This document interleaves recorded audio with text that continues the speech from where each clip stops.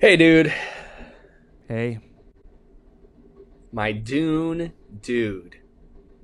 How you doonin'?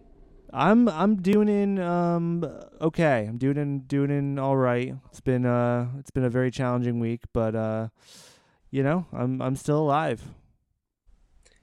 That's, pretty much all you can ask for these days. That's what everyone is saying it. I mean, at least all the people who are alive are saying it. All the dead people are just like, Well, we don't know what they're saying. they're not saying anything. We don't know that.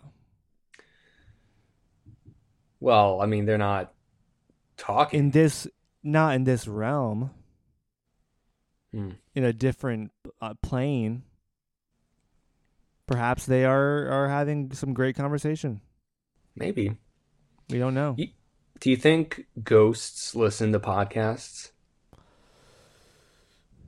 No, I don't. I think they've moved on from this kind of thing. Probably. Yeah. I think they have better things to do.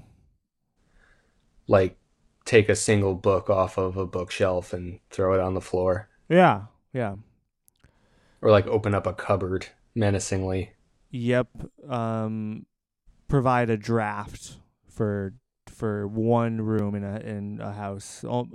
Only one room Right. that the family does not go in Yeah. because of bad vibes. Right. Yeah.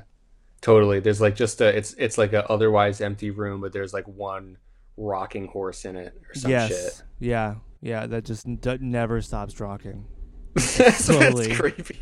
Yeah, it is. But You're that's freaking me out, that's what they man. do. That's what they do.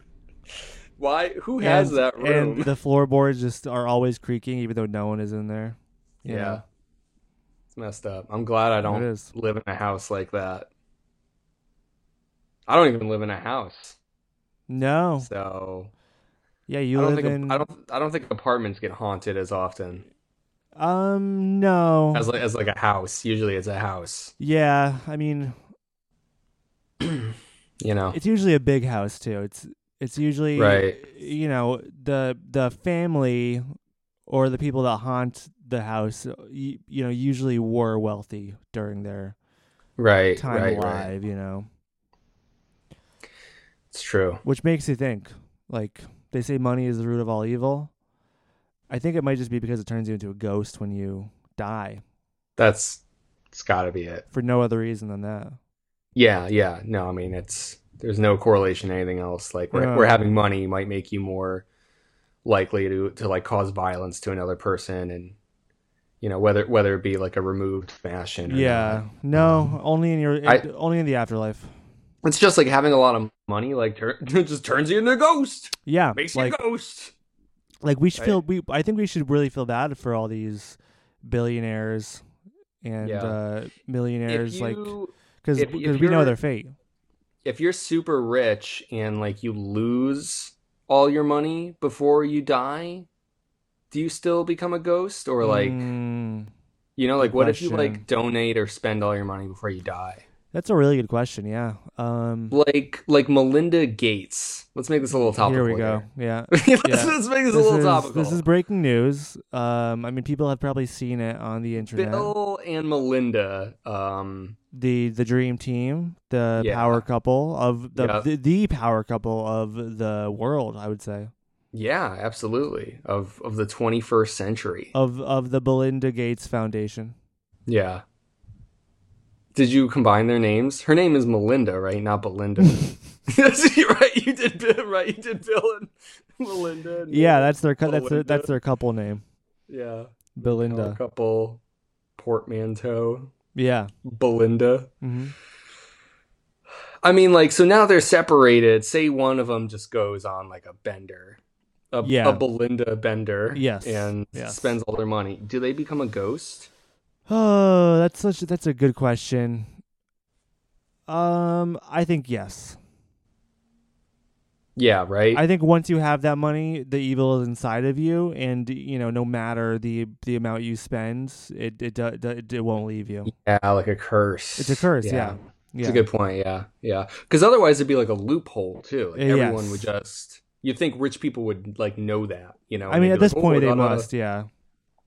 So Yeah. And I don't think it's worth it. I mean, Elon Musk is happy now, but when he's a ghost, he's not going to be he's certainly not going to be tweeting about Dogecoin or hosting SNL. When he's No. trapped in a creepy room for all of eternity. But if ever there was going to be a ghost who would still listen to podcasts, I think it would be Elon Musk. That's very true. Yeah, he'll still be listening to Joe Rogan in the grave. Yeah.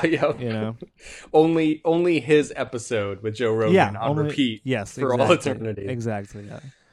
Yeah. Hey, on the topic of being topical, I know we're going to talk about Dune, but yes. Today's May 4th. Oh yeah. Which is a big day for another big sci-fi franchise. Yes. Because I am well versed in so many other sci-fi franchises that it's like you can't guess what I'm talking about. No. I haven't the foggiest. It's Star Wars. Wow. And Star Wars. Explain to the listeners why this is a Star Wars holiday. George Lucas was born on May 4th.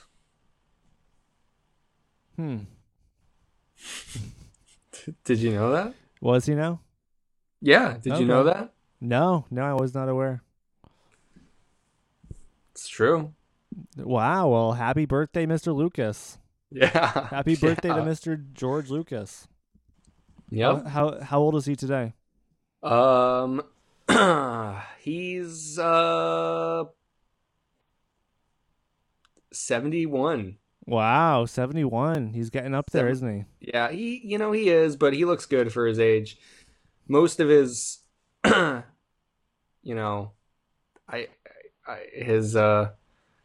think I was gonna make a joke about his appearance, but actually I'm not gonna. Yeah, I mean, he's for how old he is, he looks like George Lucas has always looked. He's fine. I was just I think that there was like a part of me, like this ancient high school like knee jerk reaction where it's like, oh, I'm gonna fucking make fun of George Lucas, but you know what? It's not me, so I'm just not gonna. It's not what this day is about. Yeah. But yeah, we know, Star Wars obviously draws on some strong inspiration from Dune. So, it's cool to be a Star Wars fan who's also going through this Dune journey, Yeah. And feeling like I don't even know if George Lucas would have read all of the Dune books. I mean, maybe, but I'm sure at least read the first one. I think there's a good chance he has at least read the first two, maybe the third. I don't think he would have gone any farther. Yeah. But yeah, man, it's cool. I love Star Wars. It's always been my first love, pretty much for anything. Yeah. Probably the first thing I loved. Yeah. It was Star Wars. It was like well before, like my family or anything. So, sometimes just like with Dune, I have some ups and downs with it, but so far, honestly, Dune has been more consistent. So, well, yeah, I mean, it's fun to joke around. Oh, Star Wars stole this from, Dune. So many things you can look at and say, hey, this is definitely picked up from Dune. But as far as I'm aware, George Lucas has never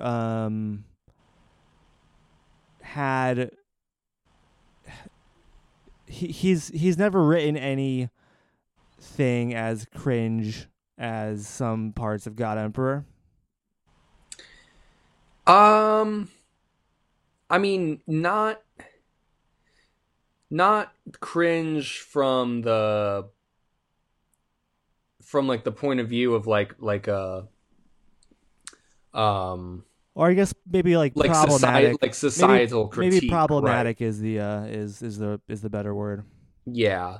But I mean, like, George Lucas, I think personally holds some of his own problematic beliefs that, like, in very small places, I think you could argue seep into the work. But overall, um, George Lucas isn't like trying to do like the larger societal critique that No, Frank Herbert is no, doing. it's So true. like, there's just not as much opportunity for that Yeah, that's a good too. point.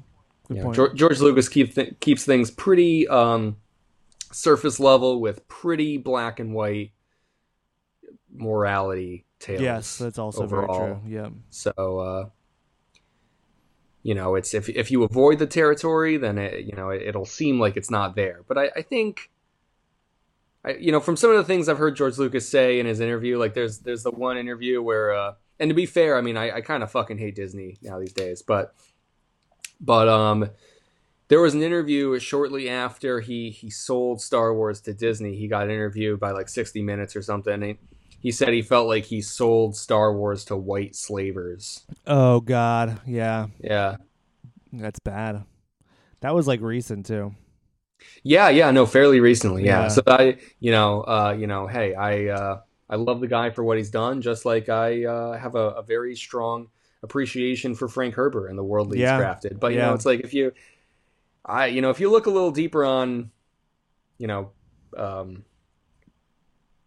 certain creators, you'll find those cracks. But that's part of being human too. I think that's yeah, not to say that it's like, oh, it's okay that they feel that way, but it's like it's hard to come by an artist, especially from like a certain era, uh, where they won't hold some kind of uh, problematic belief. So you know, in some ways, it's something that you like have to expect yeah, uh, from those kinds of people. So yeah. I mean, it'll be the same thing when our grandchildren are listening back to old episodes of Dune Dudes. oh yeah, Wow, you guys were saying some fucked up shit.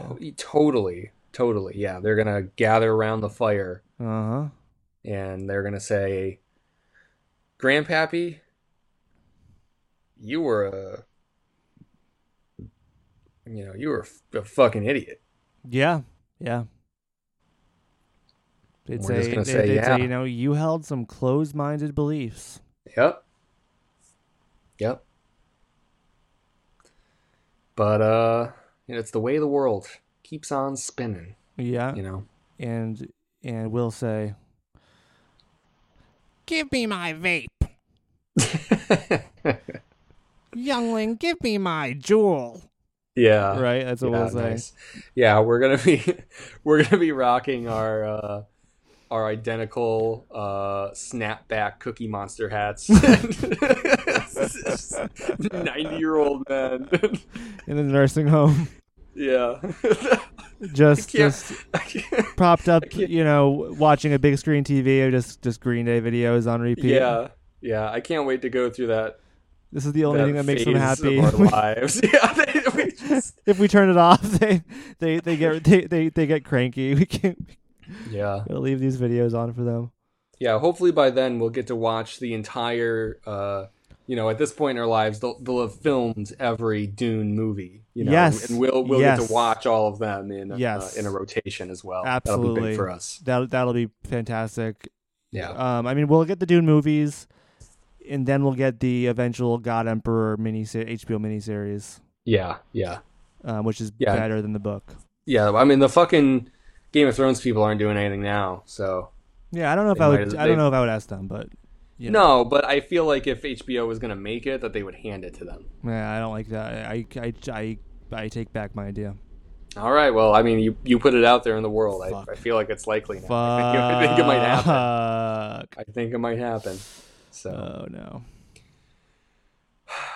all right. Anyways, yeah. May the 4th. Happy birthday, George Lucas.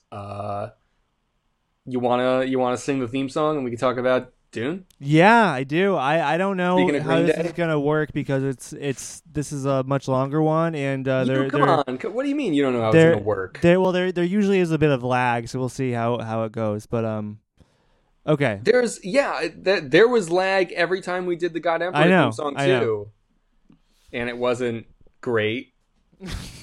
Honestly, I was thinking about the lag, and I was like, should we record a version? But I'm like, it's too late. At this point, like fucking 5 seasons into this podcast, there's Yeah, I no know. alternative. We've sealed our fate. We don't do Yeah, that. We don't do that here. right. We don't do that. Yeah. So Okay. it's All like, right. I mean, you and I will sing it together. If it sounds like shit, then maybe we'll just not care. Oh well, yeah. So We won't care. There's nothing else we can do. okay. You got the It's lyrics so in front of good. Yeah, I've got the lyrics right here. Okay, so you gotta count me in then. you? All right. And a 1, and a 2, and a 1, 2, 3, 4. We Know know there's there's scattered people coming back from Oh outer wait. Okay. space. Uh-oh. We gotta go a little faster. You know what? We don't need to count in. We're just gonna go. You ready? Yeah. You don't really need to count in, No. right? No. You're a natural musician. I mean, we You gotta do it- keep. We gotta do it a little faster. Yeah. I mean, yeah. We need a click or something. You got to click. No. Okay. No. We're just gonna do it. You know the tune. Come on. I do. Yeah. You know the. All right. Hey, I'm following your lead. Okay. You ready? Yeah. All right. And here we go. Well, we know there's scattered people coming back from outer space. Reminds me of the golden path. Humans fled from Leto's wrath. Has everyone forgotten their purpose in this life? Duncan's memories have been erased. Reverend mothers repeat mistakes. Well, Learn from the past and present heretics of Dune.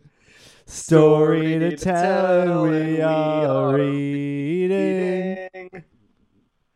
They see the past and present and the future too.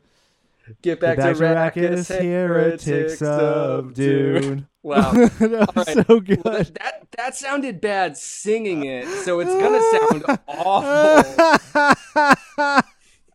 If anybody is listening to this, I need to give them it's so good. In their present, in their own real time, I need to apologize now because I'm sure it sounds awful. So I'm sorry you listened to that. Maybe because it sounded bad just us singing it. It was like, really it was tough. It was really bad. We're each listening to each other do it and like naturally trying to sync up. But we're like trying also to we're trying to thinking shift. about it. Yeah, it no, was bad. It was it was very bad. I mean, what we could do is, so I have a I covered Scattered a while ago. Yeah. So I have like the instrumental somewhere. Yeah, I don't know. Maybe we switch off. Like maybe one of us sings it 1 week, and I don't think that's the answer. You don't know. No. All right, we can hash and mash that on our own time. We can think about that. We'll just move on for now. Well, humble beginnings. That was a rough one, I'm sure. Yeah, it was not great. But I mean, what are you gonna do? Yeah, there's not much you can do. We're just like a scrappy, scrappy upstart. Here it's like we're a startup, and we don't have the fucking pre-recorded, song that sounds like it's playing in a mall or some shit. What do you think? We're in Silicon Valley. Yeah, we're a couple of Silicon Valley hotshots here. No. Yeah, what is this? Sponsored by the Belinda Gates Foundation? Yeah, no way. I don't think so. No, what are we the are we gonna give you pillow advice? Gonna try to sell you pillows? Is that's a popular advertisement on podcasts? Oh, it is? Yeah, it's weird. But I mean, if someone wanted us to like advertise a pillow and give us money, I mean, I don't know. Did they give you a lot? I might think about it. Yeah, I mean, I think We I we would do already it. we already talk about nothing on our own for Yeah. however long, you know. I think we do. It, I think we do a great job at improvising a pillow commercial or some sort of commercial. I think any product you give us, we could turn in a very entertaining yeah, ad. You know, yeah, it might not fit your brand standards, but you know, it would be fun. It would sell product. It really would. yeah. We could move product for We sure. I can. mean, We can. you already make an alarming amount of content. So it's Yes. like, Yes. It's all part of the you plan. are It's all part of the plan. we we have the power, just We do. not the reach yet, huh? No, and But we're doing pretty good. we may get there at some point. Yeah, once this Dune movie drops, it's like, The floodgates are open. yeah, yeah, we're gonna be. I mean, come on, we're already gonna be done with like the first five Dune books. I mean, we're gonna have such a head start. Yeah. It's gonna be sick. I mean, I think we're gonna have the six done by the time the movie comes out in October. Oh yeah, definitely. If it's Yeah. October, then for sure. I didn't know when it was coming out, but yeah, for sure we'll be done. Yeah, we'll be on our hiatus by then. Yeah. So Yeah. We'll have to come back from retirement to cover the Dune movie. yeah, Maybe, yes, that'll be we won't exciting. though. Maybe we're not gonna. Maybe we just don't even cover the movie. Be a power move, huh? Yeah. Instead, we're gonna be promoting all the Brian Herbert books we'll be Yes. reading by Yes. then. Yes. Yes. Instead, yeah. I on the Dune Dudes account actually yesterday. I got a notification and I thought it said that Brian Herbert followed us. I was like, what the fuck? What I was did it like, oh say? my god, I can't believe Brian Herbert followed. Brian Herbert likes Dune Dudes. Holy cow! No, but it just suggested us to follow him. Oh, I see. Yeah, it was very alarming for a But second. maybe if we follow him, maybe he follows back. He You might know, follow back. Yeah, it's a good point. We can try it. so we should do that. Yeah, yeah, You know, it's a good we'll idea. we'll DM Brian Herbert follow for follow. Yeah, it just might work. Okay, so Dune, Yes, Dune Dudes : Heretics of Dune Dudes. Yes. Um, yeah, we have some interesting chapters to dissect and discuss here, don't we? Yes, we do. And they cover a pretty broad range of characters and events. Last section, I think also gave us it felt like a diverse um, set of chapters, but I remember feeling like the first four, even though they skip around, like all kind of follow and inform like the same group of characters in roughly the same place or how they Yeah. got to the same place. Um, but these chapters, jump around much more, and it's pretty interesting what we start off with here. Our very Yes. first chapter throws us into something that was only, briefly discussed in the previous Yep. five. Yep. We meet our new friend. We do. We are on Arrakis, and we meet the young girl who is able to control the worms. Her name is Shiana. Mm-hmm. And it jumps around in time a little bit here too. It starts off with her as an 11-year-old girl. The chapter begins. She's waiting for a worm to come. She has her nice new still suit and nice robes and everything. And she thinks back to a time when she was not so, not so well off. Yeah. Talk about humble beginnings.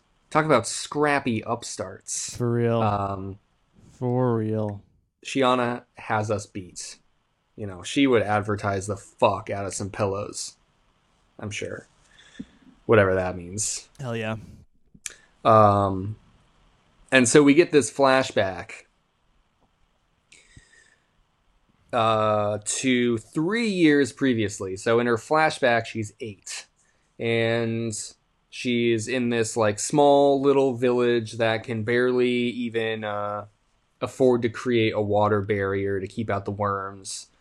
And that ends up being really bad because on this particular day, a worm does break through into her village and eats everybody. Bye-bye, everybody. Yep. Bye-bye, Mommy and Daddy. That's 8-year-old Shiana saying her goodbyes. Yep. So yeah, she sees her father get eaten. I don't even know if it mentions. She does talk about her mom, but like I think she's like already dead at that point. But she sees her father get engulfed, in particular. And yeah, she becomes enraged, and as the worm turns to leave, she runs down onto its back, and to her surprise, the worm stops moving for a time and then starts moving, and she's understandably a little freaked out, but hangs on for dear life to this worm. And after a while, she's like, "Hey, I'm riding this thing." Just I'm like a Fremen of old. Yes, just like that. She knows the stories. She's like, "Yeah, I see what's happening here." Yeah. And so, sure enough, the worm brings her to the great city of Keen, which we're getting a lot of names that harken back to names previously relevant or important to Dune, and so Keen obviously playing off of Arrakeen. Yes. I guess in the future they just don't like to say the beginnings of words anymore. They just chop them all in half. Yeah, right. Yep. It's like, fuck it, Rackus, Keen. I don't know. There'll be others. I'm sure there will be. So, and so she's brought to the front of this giant city. There's a lot of water there. It's a pretty cool place. And it's where all these priests are. They seem to kind of run the joint. And Shiana gets off, fucking is still pissed at the worm, remembers that she's pissed at the worm. She's like, "You ate my, my fucking parents, everyone." Tells the worm to just fuck off. Yes. Very aggressively. Is also very, or has taught to be very wary of the priests. Yes. Yep. Which is a pretty interesting detail that these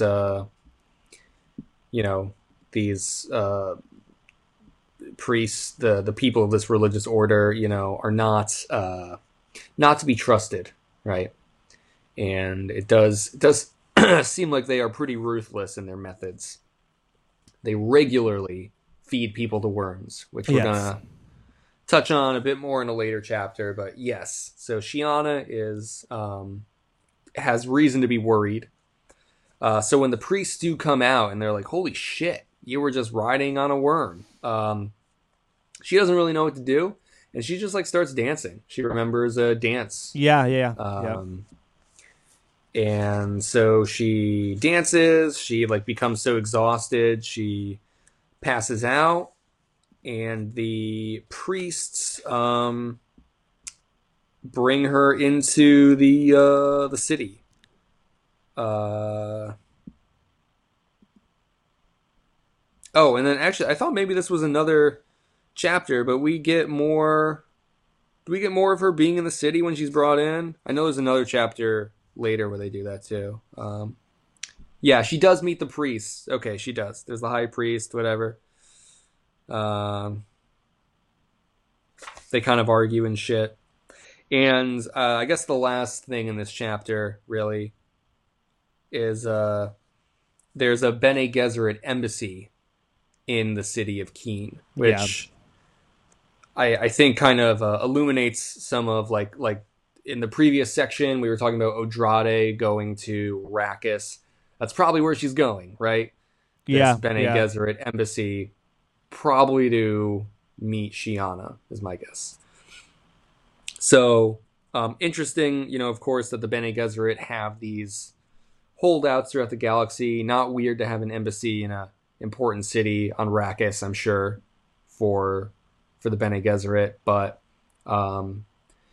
I think it's cool just that they still have a way to have like their hand in the pot, no matter where these things are happening. So yep, they are everywhere.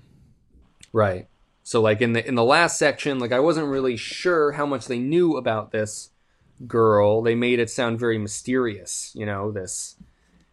I kind of got the impression that maybe the Bene Gesserit didn't really know anything about her except like rumors or this and that. Yeah, but it's like, oh no, they have their like own fucking embassy there. They literally have her in their clutches. Right. Yeah. So they seem pretty confident that they are the ones sort of pulling the strings in the background. Yes. I think they think that they have more of a hold on Shiana than maybe even the priesthood does. So, yeah, I think that's the thought. And then the chapter closes interestingly too with the words, "It happened at last." Right. Yeah. What happened at last?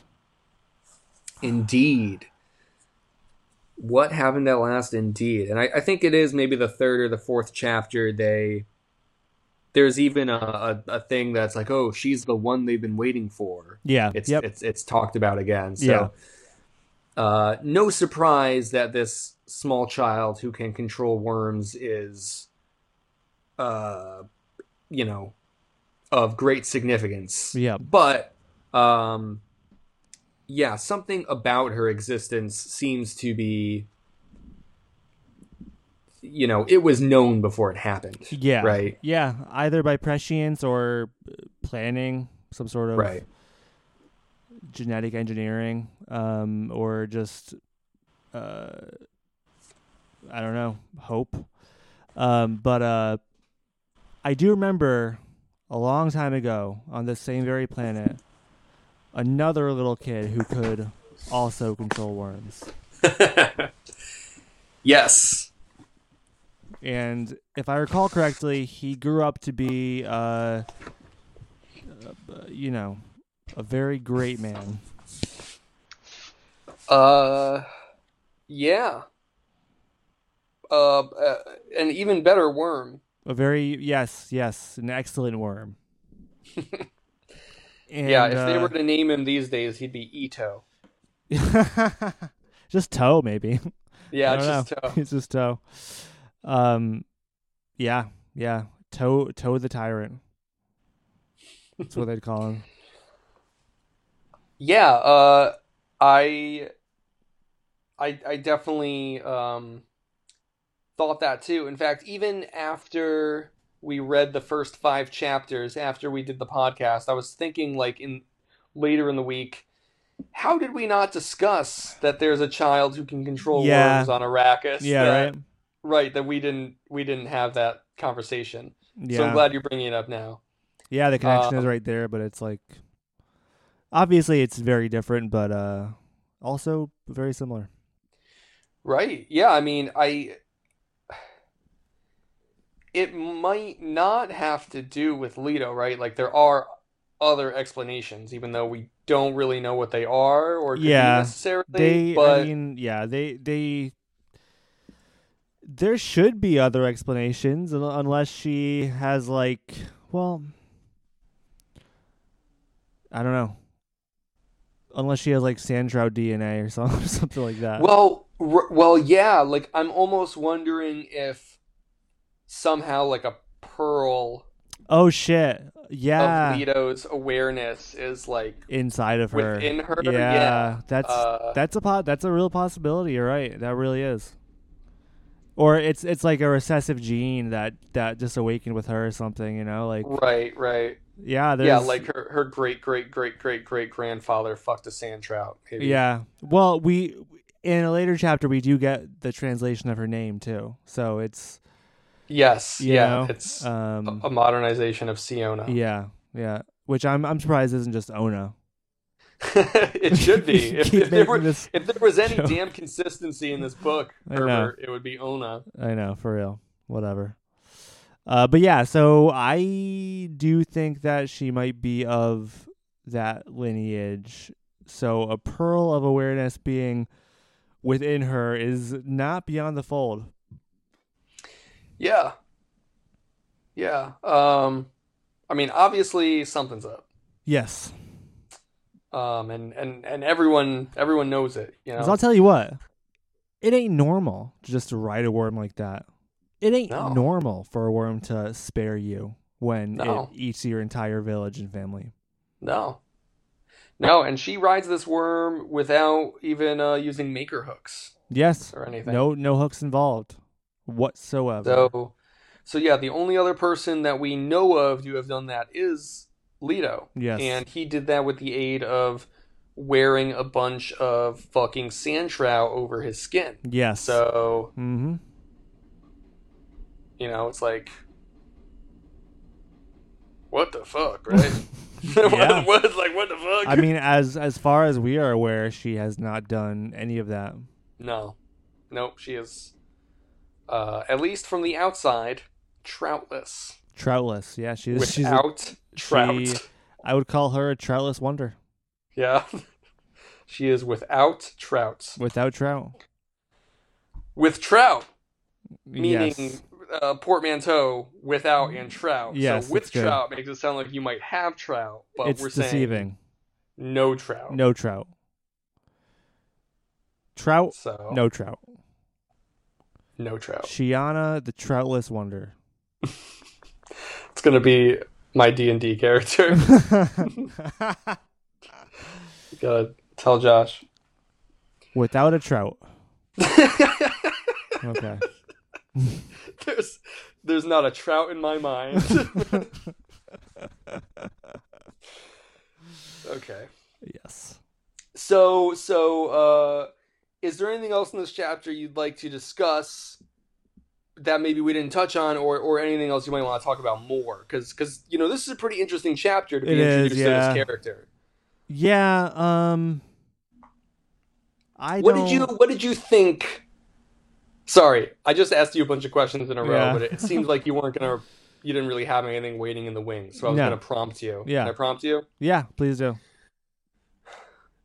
What were your thoughts when you opened up the next chapter to start reading this section, and right away you were introduced to this new character, and I'm sure suddenly very quickly realized this was the worm controlling child. Yeah. Yeah. I was instantly on board.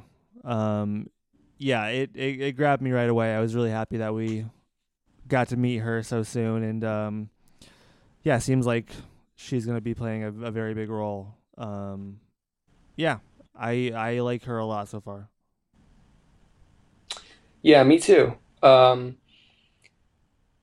Without getting too far ahead, I think some of the things I'm going to talk about are going to overlap with the other chapter that she's Yeah, in, where we learn a bit more about the priesthood. Um, but I like this parallel kind of going on with Shiana and Duncan, where it's like they're both being raised by their captors in a way, yeah, and they kind of both also like don't fully trust them, and like also think that they know better at every turn, yeah, but then there's also like things about themselves that they can't understand, and that the people around them probably know better than they do. So like there's this weird dynamic that they kind of both have going on. yep, um and so when they inevitably meet, I could definitely see them as being like kind of kindred spirits, right? You know, that Definitely, they've yeah, for they've kind sure. of gone through this same Yeah, and I mean the one thing that thing. the one thing that they have in common too, especially, I mean, Shiana, especially Duncan, probably shortly, um, but they're both much more powerful than their captors are too, and they I don't think they either of them realize their true capabilities entirely. Yeah, So it'll be interesting to see um, what happens when they do, and what kind of choices they make on their own. totally. Yeah, what's that going to be like when they are unleashed after being bottled up for so long? Yeah, yeah. I mean, will the brainwashing, will the imprinting work? You know, um, which really is it's they're doing it to both of them in different ways. You know, so yeah, it it will be interesting, and it only gets more interesting with these next few chapters with with Duncan too. So Totally. Yeah. yeah, All right. What do you say we go to our next chapter then? Is that well, let's do it. okay? So this one, oh, this is the Miles Tag chapter. Yes, our boy Uh, Miles. Actually, yes. um, what's Miles Prower was named after Miles Teg. You're really gonna try and make a just a bad Sonic joke? Yeah, I mean, I was gonna call him Miles Tails.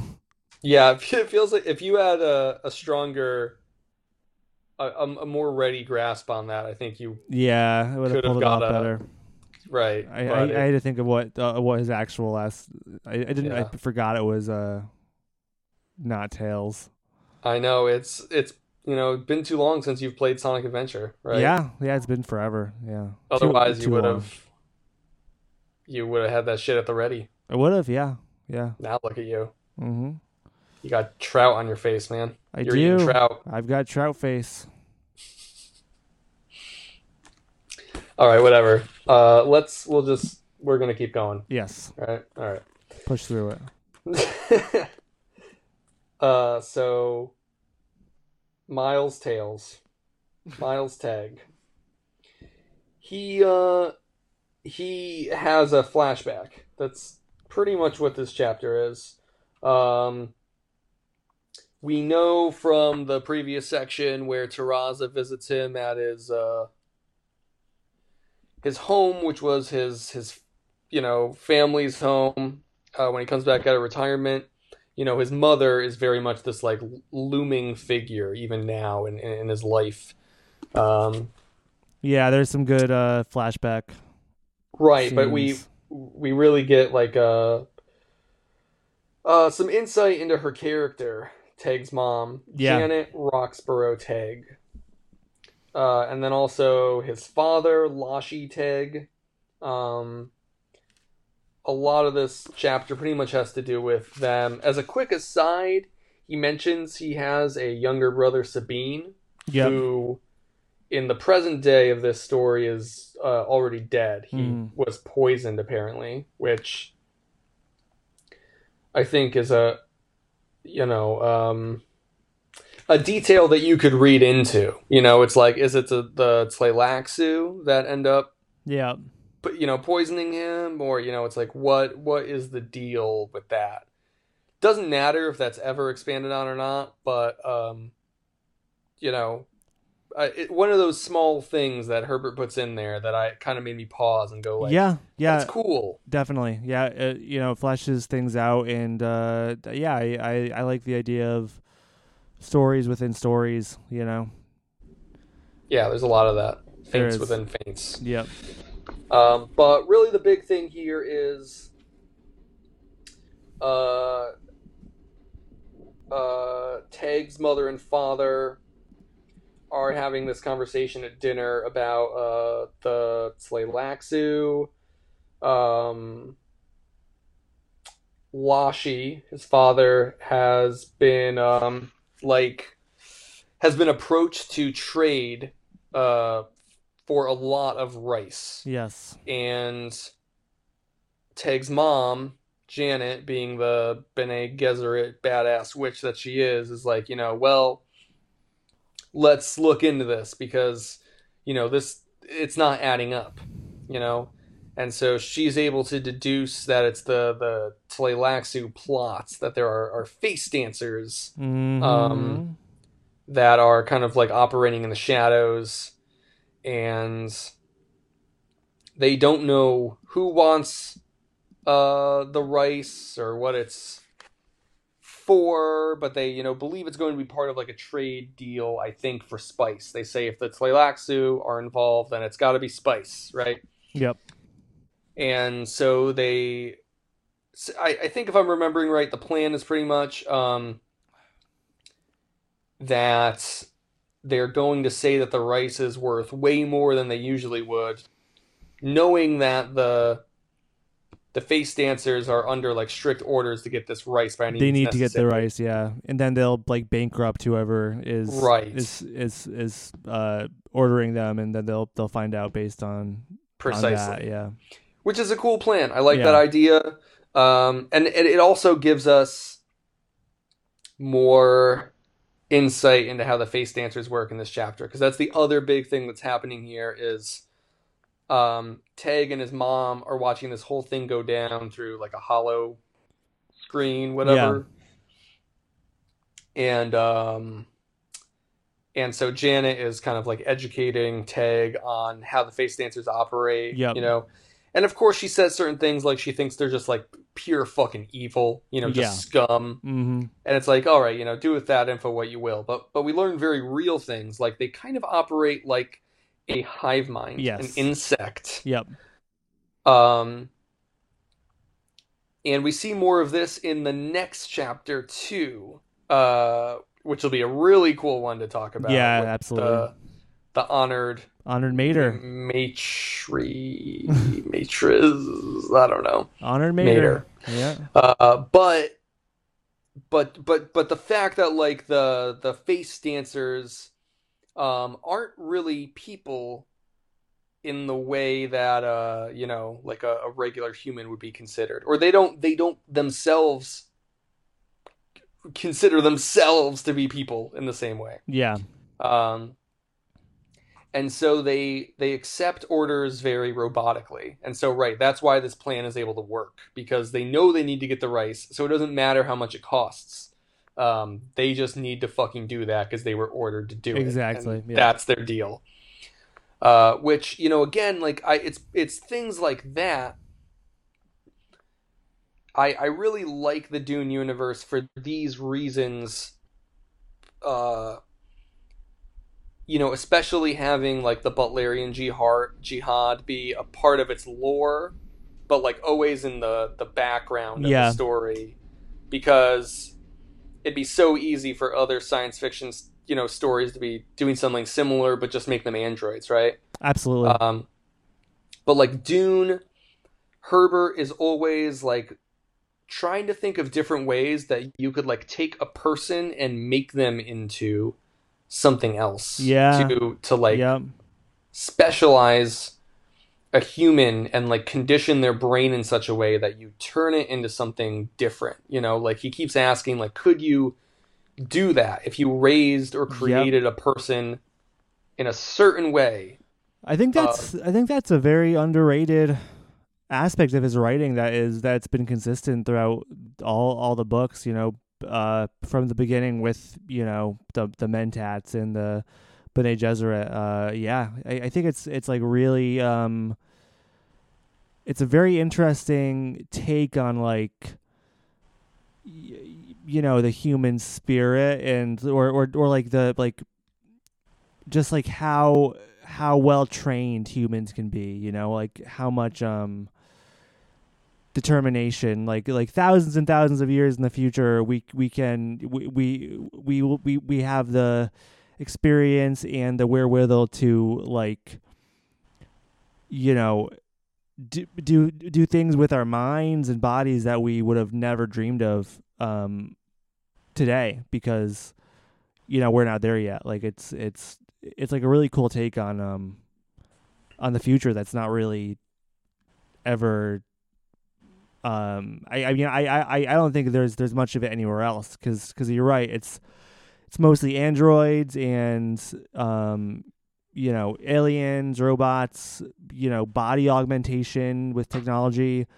There's not a lot of like evolution of the human mind and body over the years, or human like like training of skills that have developed over centuries. I think that's a pretty unique aspect to the Duneverse. It is. I like that. He constantly has to like find these workarounds to what would otherwise, yeah, be like really typical like sci-fi standards. Yeah, yeah.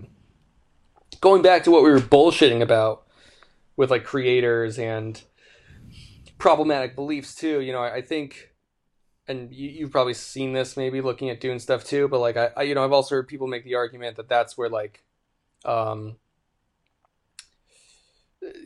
don't know, where some of like the eugenic-y feeling sort of thing is, where it's like, oh well, if you breed people long enough, you can just like make them into something else, sure, something that's better, right? Like that humanity can be like groomed and culled into a stronger version of itself if you push through what would otherwise be like taboo barriers. And that's not to say that that even I don't necessarily think that that's what's Herbert is trying to say. I think that's just a reading of his work.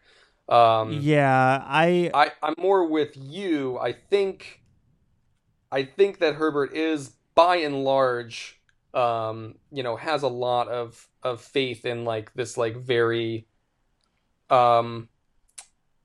nebulous idea of the human spirit. Yeah. And that's why it's so important for them to survive at all costs, even if humanity is going to suffer for thousands of years under Leto, because at least you'll still have people, right? Like what is the point of the universe without human observation? Exactly. According to Herbert. Yes, according to Herbert, yeah. And I mean it's interesting because obviously these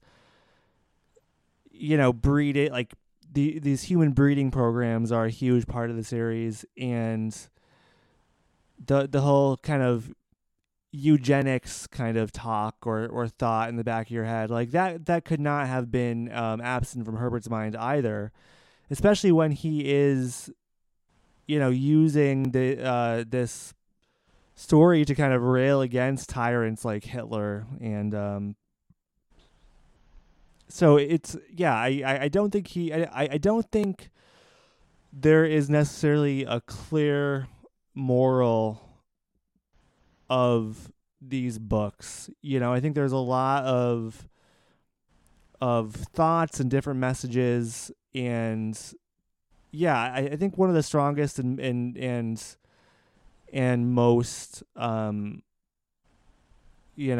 solid here, it would be the survival of humanity and the strength of the human spirit and the will of the people. But I mean, it's not as black and white as something like Star Wars, as you were saying, and I do think that is intentional. I think a lot of times we're like we are looking for a moral, or what's the message here, what's this, right, but there's not necessarily one message to latch onto. And it's not always, the other thing to remember, and I've been like thinking more about this. You were saying before, like how God Emperor is the book that like makes you think about it more even after you're done reading. I'm still there, And I've been thinking more about how just because something is in Frank Herbert's story, it doesn't mean it's an endorsement of it in a positive way, right? Because Herbert is positing that like you're saying, that humans could maybe achieve like these remarkable abilities or become something different Yeah. that could be perceived as better by some people, but it's not always at a cost that is like worthwhile, right? Yep. Like because clearly the Tleilaxu do have amazing abilities, and they can, if you're a face dancer, you can shapeshift and shit. Yeah. But like Herbert's also saying that it's at the cost of your own humanity, right? You're not even Yes. a person anymore, and Yep. so, and we also know that he, I think especially in the first book, and it'll be interesting to see how he deals with it here with so much focus on the Bene Gesserit. But like in the first Dune book, I think there's a lot of condemnation of the Bene Gesserit as an order. Yes. And I remember like thinking that that was one of the things that was like, I think even made the breeding program seem like more tolerable as an idea, because like it's like, oh yeah, like you could totally critique it and be like, what's up with that, but it's being, shepherded by an organization of people that the book itself is like, yeah, but the Bene Gesserit kind of suck, right? Yeah. Because like that's why Jessica left, and she's like one of our main characters. Yep. She's one of So the good ones. I think a lot of times Herbert will include things in his universe that it's like, yeah, well, that does seem like it sucks. But Herbert knows that, and just because he doesn't have like a giant neon sign pointing to it that says like this is bad, just Yeah. because it's in the story doesn't mean you should think it's good. Like Yep. sometimes it requires thinking about it and being like, okay, like does this feel like Herbert's including it in the story for us to critique, or for us to support, or something in between? Um, Yeah. I think the big thing with God Emperor is that there were parts in it that I didn't like, that did feel like Herbert was more on the side of. Yep. But, I don't know. But here, in terms of the way that he's changing humanity, the ways that humanity has evolved, it's not always for the best. No, it's So not. No. No. so yeah. And also it does make me think because in this chapter obviously it's shown, but like we have been led to kind of have this, because like yeah, I think you're right, the Bene Gesserit in the first book especially were kind of um painted as this shadowy configuration. They're kind of pulling the strings, whatever, Bene Gesserit witches, they're still called that. But we've gotten to know them and know that, I don't think they're wholly good or wholly evil. But since children, I think it's been set up since Messiah. We've been kind of in the background. There's been like a building prejudice towards the Tleilaxu Yeah. that is definitely reaching a fever pitch here, right? Like, Yes. the dirty Tleilaxu, and here we're finally getting to meet them, and really on more intimate scale, and it's becoming far more obvious just like how widespread these prejudices are, within the Bene Gesserit, and just like the wider universe towards the Tleilaxu. It's something I hadn't really even thought about up until now, but we've definitely been like, that's definitely been something in the background that's been boiling there, and Yeah.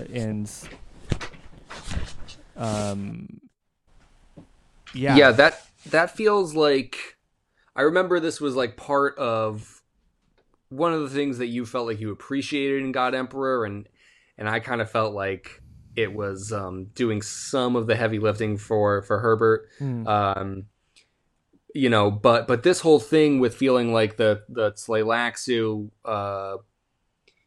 that they're slowly growing more prominent in the story, but it's happening in the background. I mean, that does very much mirror what their plot is. It does, yeah. I know. Revealed to be in this book, retroactively, of course. Yes. Or maybe not. Maybe Herbert had that idea the whole time. It doesn't really matter, Yeah. right? But yeah, I mean, it's but it is cool that yeah, that mimics like your experience as a reader. It does, yeah. Yeah, because I mean, you know, the whole thing they're saying now is that they wanted to be underestimated, you know, and taken by surprise when the time was right. But it's interesting to me, just yeah. It's just like this low level prejudice, and just like yeah, because you know they view a lot of them as like inhuman, and so I mean, it's kind of wild that I didn't see this kind of showdown coming sooner. Like, you know, because it makes total sense to me. Yeah, one thing I've thinking of it as a showdown is interesting, especially because it feels like we're kind of pitting the Bene Gesserit and the Tleilaxu against one another. Yeah. I've never brought this up, and obviously we're reading the same shit, so you've seen it too. It's like sometimes the Tleilaxu are referred to as the Bene Tleilax. Yeah, they are. And it's like, is there some kind of like ancient shared history between the Bene Gesserit and the Tleilaxu where they like split off sometime in the past? Like, I don't know why they share that like prefix or that first word. Sometimes the Bene Gesserit are always the Bene Gesserit. Yes.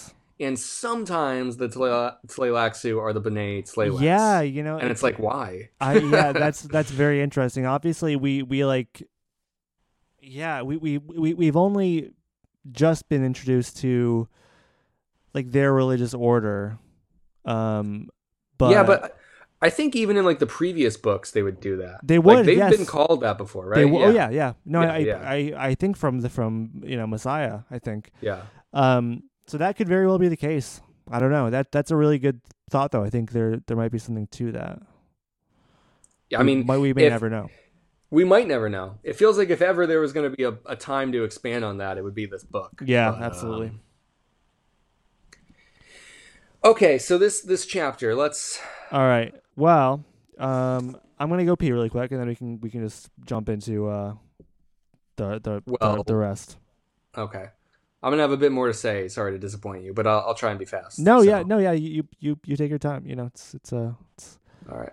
No rush, my friend. All right, you go pee, bud. Okay. Action. All right.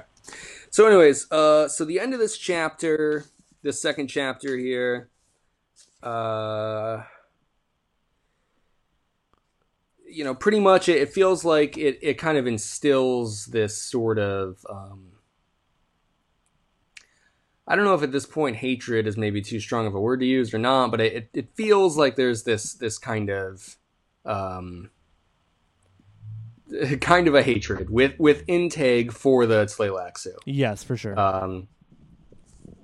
And so we get some, you know, of course we see why that happens within the chapter itself, and it kind of informs like why Teg,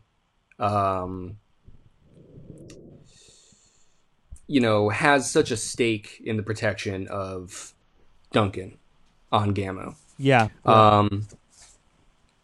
Now, I just wanted to talk about three. I know it sounds like a lot. Three quick things in this chapter. Hey, it's okay. There's really no rush. All right. Cool. Maybe this will be a 3-hour podcast. You know, yeah, maybe. I mean, let's go for 4 even. This is our shit. All right. There's this line in this chapter. I'm not gonna go looking for it exactly, but it's that, you know, Teg has this very real love for his mother, right? And you Mommy. know. Yeah, exactly. He goes, "Mommy, mommy," right? You know, just like all fucking stupid ass babies do. No, that they do. But we also know that the Bene Gesserit weaponize their love. You know? Mm-hmm. And Teg is not immune from this. You know, even the relationship between a mother and child is completely fair game to the Bene Gesserit. And Teg mentions that his love for his mother is transferred by her mom, like to the entirety of the Bene Gesserit order. You know, that Teg has this kind of implicit love and reverence and adoration for the Bene Gesserit because he had it for his mom first. And Yes. that was a deliberate move by his mom, and by extension, the Bene Gesserit, for him to be fiercely loyal to the Order. They transferred the love from her to them as a whole, which Right. is the same thing that they did to the other one, right? Too the what's her face?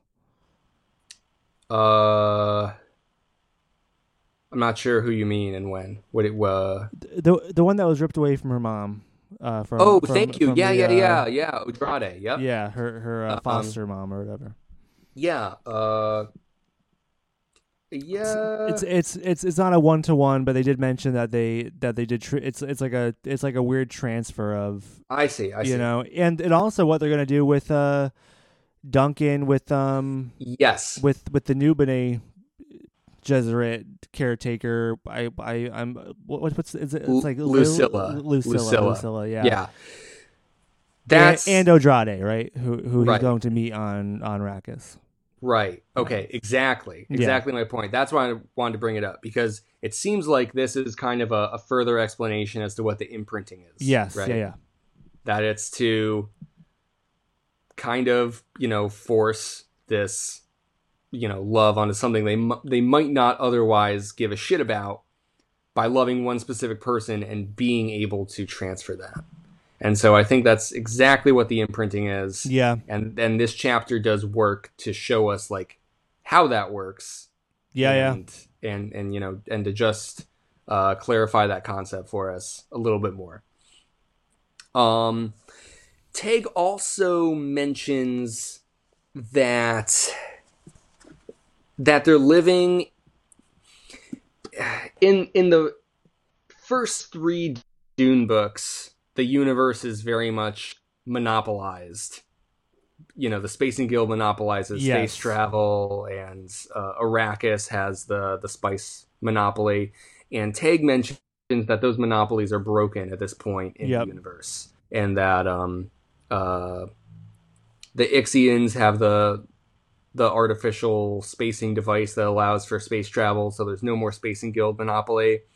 And then it sounds like there's like artificial spice too, or some sort of synthetic spice that wasn't it like made the same way Golos are made, right? Isn't that the kind of it's made by the Tleilaxus in like an Axe level tank or whatever? I think so. Something like that. Yeah. At any rate, there's not a spice monopoly either, and so which is this is all that Leto wanted to happen, pretty much. I think. Right. I think he wanted to stop that power from remaining. Yeah, we're certainly not at a point where it's like fully democratized, right? Like it's still still hoarded and still lorded over people. Yep. But so we're not living in like a socialist utopia, of course. Yeah, but, I don't think that's what Leto wanted, anyways. But no. And I don't think a lot has come of this really, but it was interesting that this chapter reminds us that we're living in a post-monopolized galaxy. It isn't. There is no more space monopoly, no more spice monopoly. So yeah, again, I don't think there's been a lot like done with that. Like it doesn't really matter for our characters right now, and by extension us, but it's there and could matter eventually. Yeah, it's a great bigger universe detail. Here's the last thing. In the previous section, it's mentioned that Taraza is on this contraption called a chair dog, and you already know what I'm going to say. The first time they had Taraza in her office, the chair dog was mentioned. Well, okay, so here's the thing. And Yes, that's what I I mean. just breezed over it, but now, yeah, Well, so I didn't breeze over it. I knew that she was in a chair dog. The thing is that I assumed a chair dog was a term for like a robotic chair. I was literally picturing like the yeah. Boston Dynamics robot dog with a fucking chair on it, I and it's like, didn't. okay, it's a robot chair. I didn't picture it as a robot chair. I just pictured it as like a different kind of chair. You know, All right, I didn't think it well, was an actual. doesn't matter what you did or didn't picture because this chapter clarifies it for us. It's literally a dog, Yeah. by the way. It's alive. And I had to stop. I was like, what? I know. I know. There's this line. I don't know. I'm not going to go. I can't find. I took notes, by the way. That's where I'm going. So I don't Yeah. have the line. But Teg mentions something like, you know, that he would never want to sit in a chair that was, you know, alive. Like he found Yeah. it to be demeaning, right? Yep. Or like Yep. he wouldn't Yep. want to use another life form that way. The chair dog is alive, It's Connor. alive. It's a thing. I know. I guess It it's just a is. dog with a chair on it. Like, what? Is it? I don't I understand. I kind of picture it as a dog that's like engineered to look like a chair, so you can like sit in it. It's like It just it's like doesn't. I mean, that doesn't make any sense to me. a. None of it makes sense to It me. doesn't make any sense. It doesn't. It's just yeah. I don't know. It's one of those mind fuck kind of Yeah, Frank Herbert mind fucks. I was so comfortable thinking it was like an Ixion device, you know, just like a robot chair, and this really just made me question everything. I was Yeah. like, what the fuck? I'm gonna be keeping an eye out for that going This was forward. yeah. I mean, we've barely ever even heard about dogs in this universe, except for the fucking dog in the Dune movie, Yeah, the David the Lynch Dune '84 movie, the the pug. the Atreides pug. Yeah, yeah, Like this is fucking weird out of nowhere. yeah, yeah. Like I don't something we would have read in like the first few chapters of Messiah and been like, holy fuck, this universe has gotten a lot stranger. Yeah. We'll see. We'll see if any more comes of that. But I just had to mention that the chair dog is alive. Yeah. It concerns me that that's not elaborated on more. Honestly, it's I don't. Yeah, I Worries don't me fucking know. I that don't I don't fucking know more know. about it. Mm-hmm. But anyways, okay. Chapter 3. I'm assuming you're ready for chapter 3 Yes, by this point. let's do it. Okay. This is my last note. I want to mention the opening passage to this chapter. I like that we're still getting commentary on God Emperor, you know, specifically Leto himself. There is an interesting line in this passage that says, you know, they're trying to figure out why anyone would turn themselves into a horrible worm-man hybrid. And, you know, people are still arguing over it, which is interesting. They say, was he driven by the desire for long life? He lived more than 10 times the normal span of 300 SY. This gives you your answer that you've been looking for. Yes. So, right. One, that it's cool that that's there. Seems like you're totally right. That it's just normal to live that long. Yeah. So, again, I'm pretty sure Teg was stated to be like around 300, or I think he's nearing it, you know? Yeah. He's an oldie. So he's very much at the end of his expected lifespan. And that's just like normal. So that's cool. The other thing is that the end of the passage, it's the metamorphosis of Leto II, 10,000th anniversary peroration by Gaius Andoud. That marker, I think, very easily makes that the acknowledgement of the farthest part of the Dune history that we've been exposed to. 10,000 years post Leto. Post Leto, right? I think you're right. Yeah, no, I think you're right. That's way far out. Because I mean the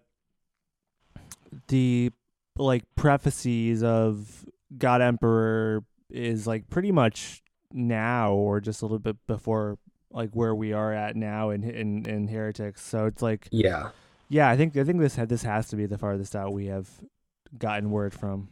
Right, that's what I figure. And this, the present day of the main events in this book are 1,500 years after God Emperor, right? Yeah, So yeah, so this opening passage is written 8,500 years after this book, yeah, roughly. yep.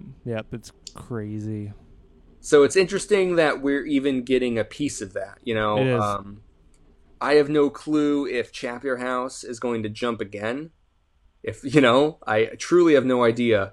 I would not be surprised. This opening passage obviously doesn't really mean anything in terms of like confirming or denying that. No.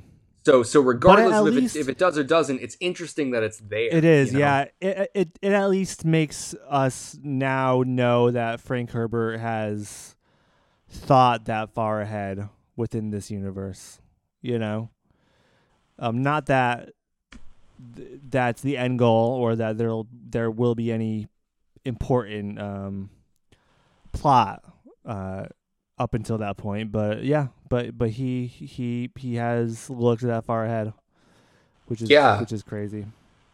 Yeah, at the very least, it shows us that humanity continues at least that far, right? You know, so Leto's golden path is presumably, you know, successful in the bare minimum of like ensuring that humanity continues to exist. Yeah, for at least another 10,000 years. Yeah. I mean, and also I think that it's not necessarily confirmation, but like, especially now with the scattering, people are saying, well, we're too far out to be killed. Like, humanity is spread too far and too wide to ever all go extinct. Like, there will always be humans in scattered throughout the universe. Yeah. So I think that's kind of the idea.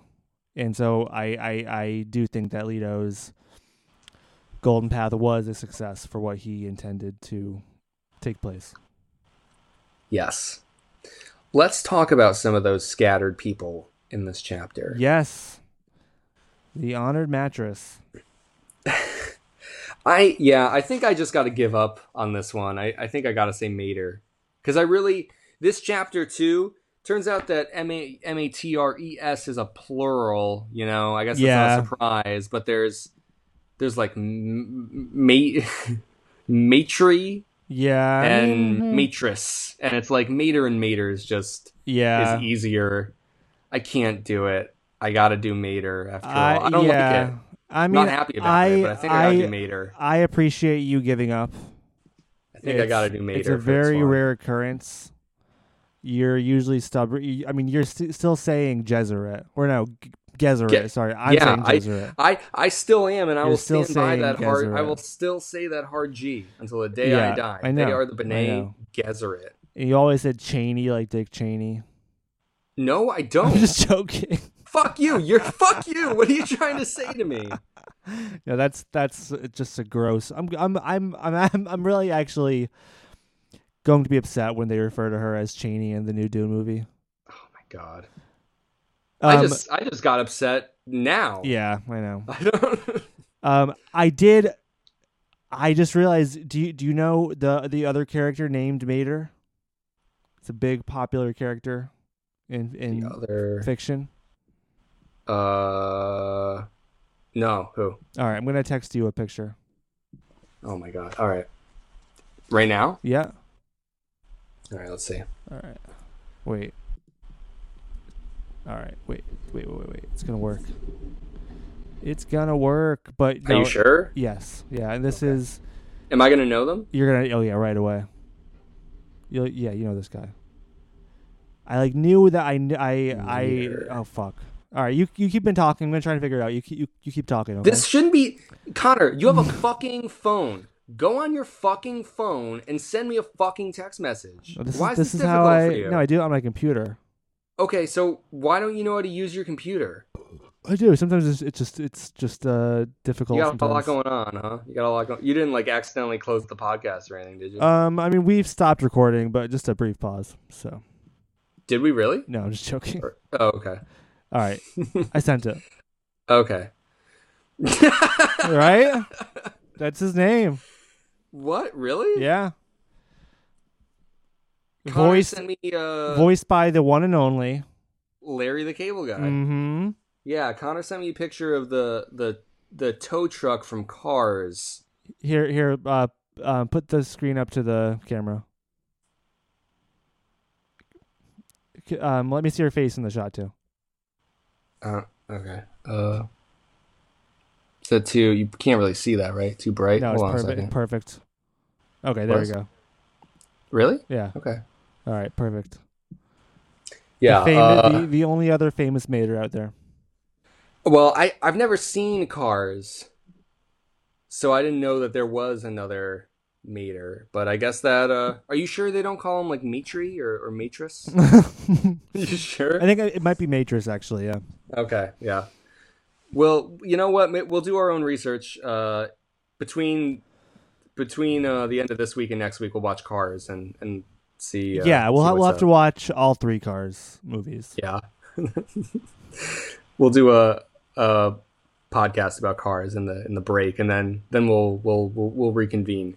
Yeah, call it Cars. Pod Cars. That's good. Pod Cars is good. Or Cars Chums. Wow.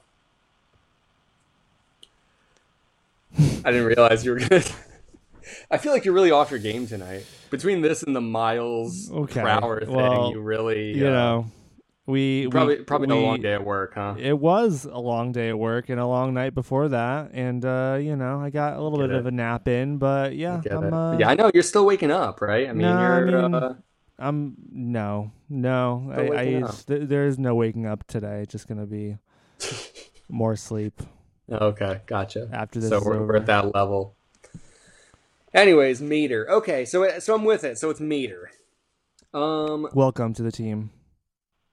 Yeah, I'm not happy about it, but I'm here. You know, I'm here. So Wath, our Tleilaxu leader, the Mashik. He's meeting with one of these honored maters.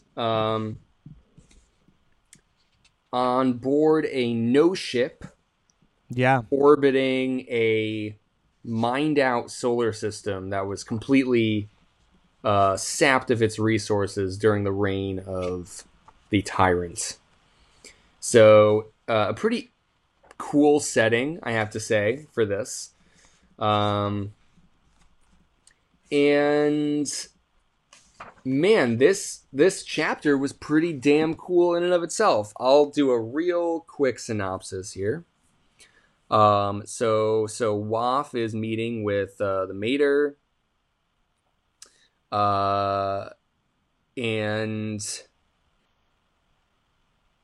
you know it's the honored mater who calls the meeting pretty much, and so Waff is like, "Hey, what's going on? You know, you wanted to barter, trade, whatever."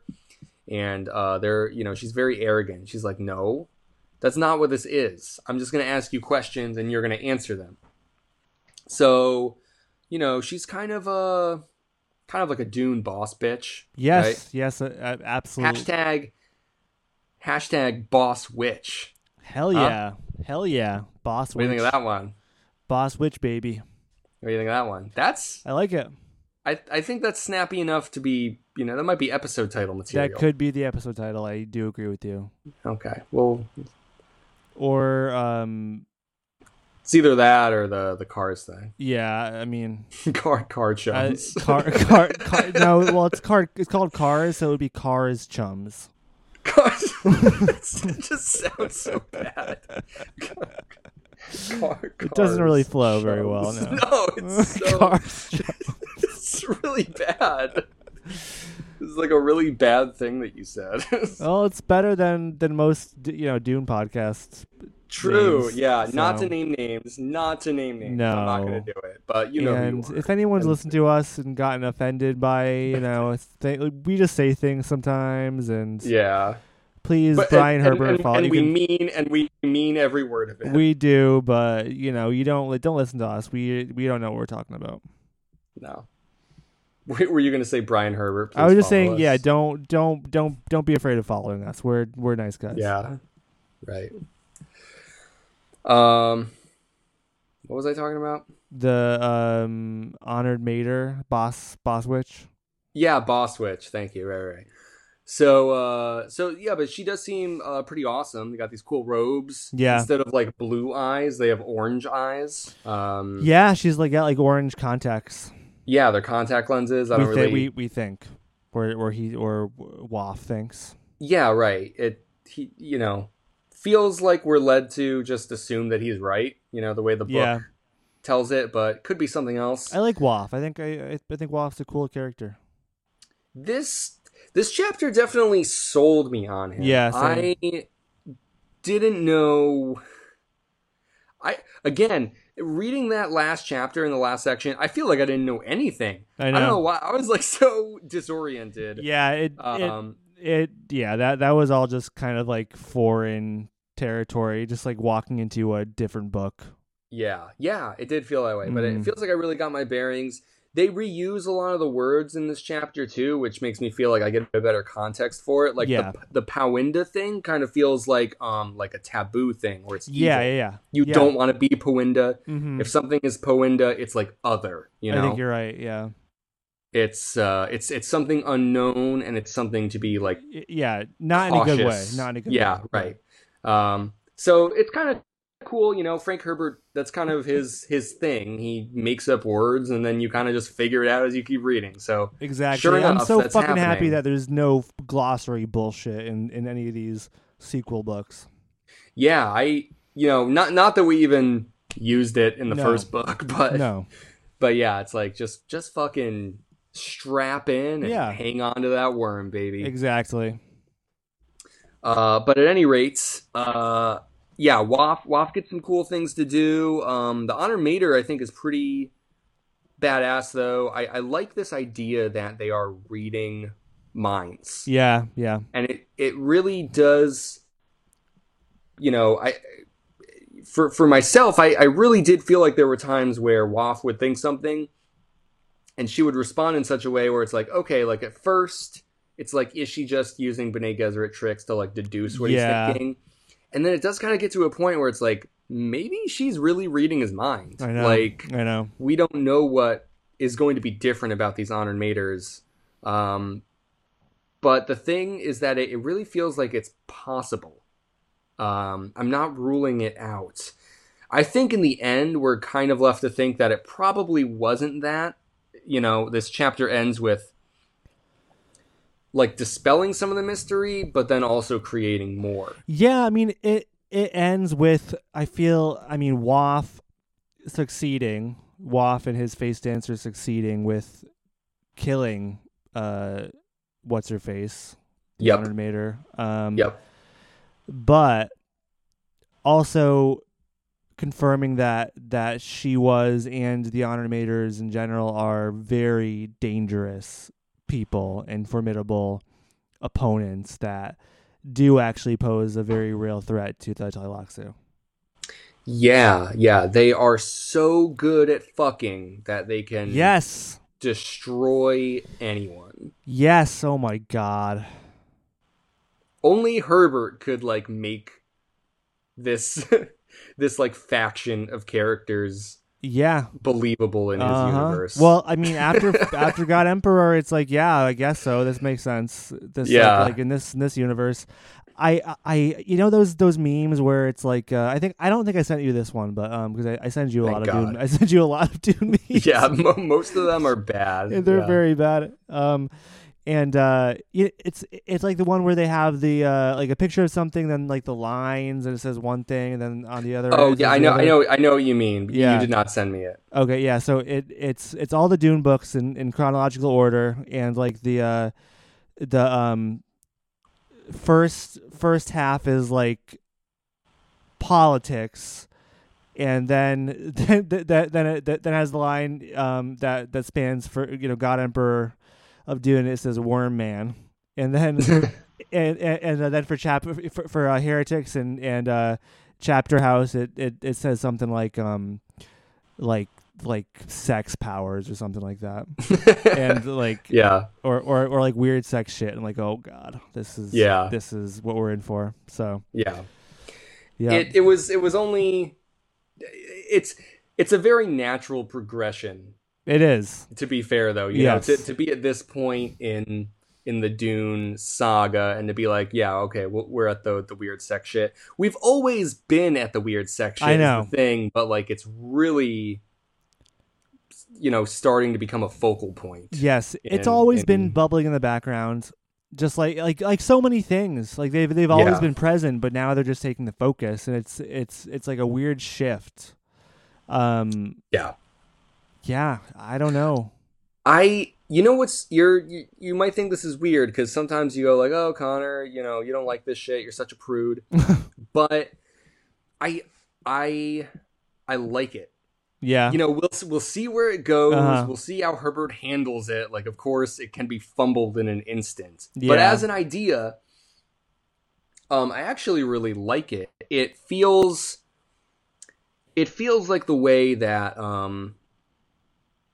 Game of Thrones handles its magic sometimes too. And I haven't made like a Dune Game of Thrones comparison since like the first book or so, because there's a lot of like Atreides Stark parallels in the beginning. Yeah. Mm-hmm. But like the idea of harnessing like sexual power or energy into something to be used as a weapon. Of course you can find that in just regular ass human history. Yeah, absolutely. As well. Absolutely. That, sex is very powerful and a prominent part of our lives and our history. So yeah, I mean, nothing weird about that. But no, that's very true. Makes me think of like something that can be thought of as very like mundane or everyday, like having sex, into something like this kind of like primal and ancient sort of like ritual that can be like magicized. Yeah. In a way. And so it feels like the Honored Maters have unlocked something with it. It's obviously more than just they're so good at having sex or whatever. Like, and I think it's even more that they're so good at it that they can like manipulate people. I think it's even more than that. Like, yeah, the way that Herbert thinks about like genetic memories, right? And the way that like that these like experiences of humanity like live on in our cells. I think like similarly, like we're almost made to feel that these Honored Maters have rediscovered something about like humanity's ancient past through like harnessing this sexual power that gives them a power that like other humans have forgotten about. Like that they don't realize that there is this like magic or energy to be harnessed in sex as it is, in a way that the Honored Maters understand it. Yeah, I think you're definitely on the right path. That's a good way to look at it. It also makes me think of what I was saying before about the Bene Gesserit and the Mentats and stuff, and about how this is human evolution, just thousands and thousands of years of training and evolution and skills being built, and then there is the genetic engineering component of it. But historically you're right. Like, sex is like one of, if not the most powerful way to control somebody or some set of people like that. Like you're absolutely right. Like it's like money and sex, and for that not to reach its logical conclusion thousands of years in the future, it would feel weird to to feel its absence. And obviously in fiction we don't in science fiction especially, we don't really get that often. Like Yeah, sex true. is not really talked about that much in most of these big science fiction series, which is why I think it can feel out of place. Mm-hmm. But if we're Very true. just but you know, if we're looking at it from like a human, like a history of humanity perspective, it makes sense 100% that sex is going to continue to play a huge part in like the power structures of society. So Yeah, yeah, totally. Really good point to like to point out the absence of sex in other mm, works, and like let's just do what we always do. I'm gonna talk about Star Wars because it's yeah, the only other, and like it is funny how often it's pointed out how sexless Star Wars is by and large. Um, which of course it's like it's not strange in and of itself. Like it's okay that George Lucas is telling a story that doesn't revolve around or necessarily need like sex in it, yeah, right? Like it's essentially a story for children, so it makes yes, sense that it's not going to have that. sure, Um, but like sometimes it feels like it will curtail or avoid the topic like so um, with like such fucking blinders on yeah. that it's easy to make fun of. And I remember like when episode 9 came out, and okay, spoilers for episode 9 if anyone gives a shit or hasn't watched it. It's a bad movie. um but Rey is Palpatine's granddaughter, right? And immediately people were like, Oh dude, the God, Emperor fucked, yeah, yeah. like. And it's just such a ridiculous idea in Star Wars because you can't imagine that character fucking, No, I You know, just I can't, know. because he was only ever meant to be like a cartoonishly evil Yep, puppet master. Like it he's just not makes he's not meant to have a no, dick. no. But Especially everyone in Dune fucks. everyone in Dune fucks. But no, wait. It was a master stroke though. No pun intended. Pun intended. Okay, yeah, there we go. Yeah. That Herbert made his emperor the only character that does not fuck in Dune. The God Emperor is the only character that does not fuck in all of Dune. Yeah. And but it's such a big deal that he doesn't yes, fuck. exactly. Yeah, Still. that also plays a big role. Yeah, but I do think that's funny. Yeah. But yeah, that whole Rey Palpatine thing is weird because I feel like if you do the math with their ages, it's like it doesn't really work. And the stupidest thing, how I was saying how like it's funny how the series will like do all this work to distance itself from sex. In the novelization for episode 9, I haven't read it. I just remember seeing other people talk about this. It's revealed that Rey isn't a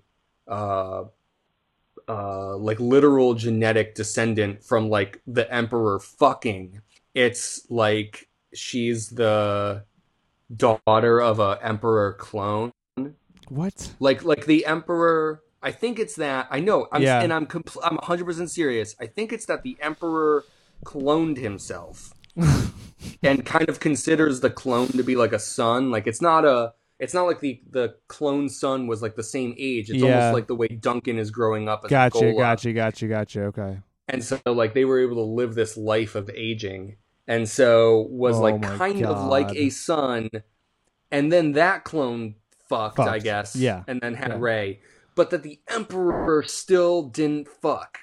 Of course. Because exactly. Of course. You got to make it known loud and clear that this guy does not fuck, like, no matter what. Guys, yeah, they were like, there's just no, you get that picture out of your mind. No way. Meanwhile, I really do, it kind of does make me appreciate, Herbert's like, nah, everyone fucks. Yeah. Everybody fucks. Yeah, and that's, sorry, that's just real. Sorry.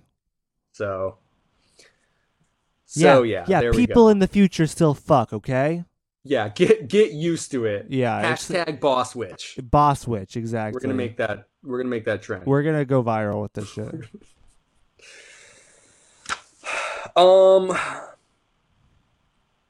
Okay, well, so you did a pretty good job with the chapter, right? They have a meeting. The fucking mater's pretty cool, but fucking Waff has his own plans. Yeah. And it actually works. He uses the hidden darts to kill 2 honor maters. Because when there's a third honor mater brought in, but he recognizes, unbeknownst to the others, that it is a face dancer that has infiltrated the order.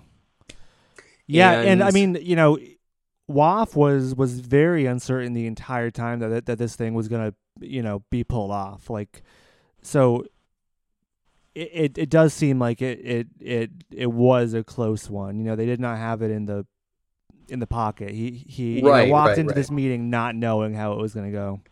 No, he talks about how much work he put in to conceal the darts in his sleeves. That.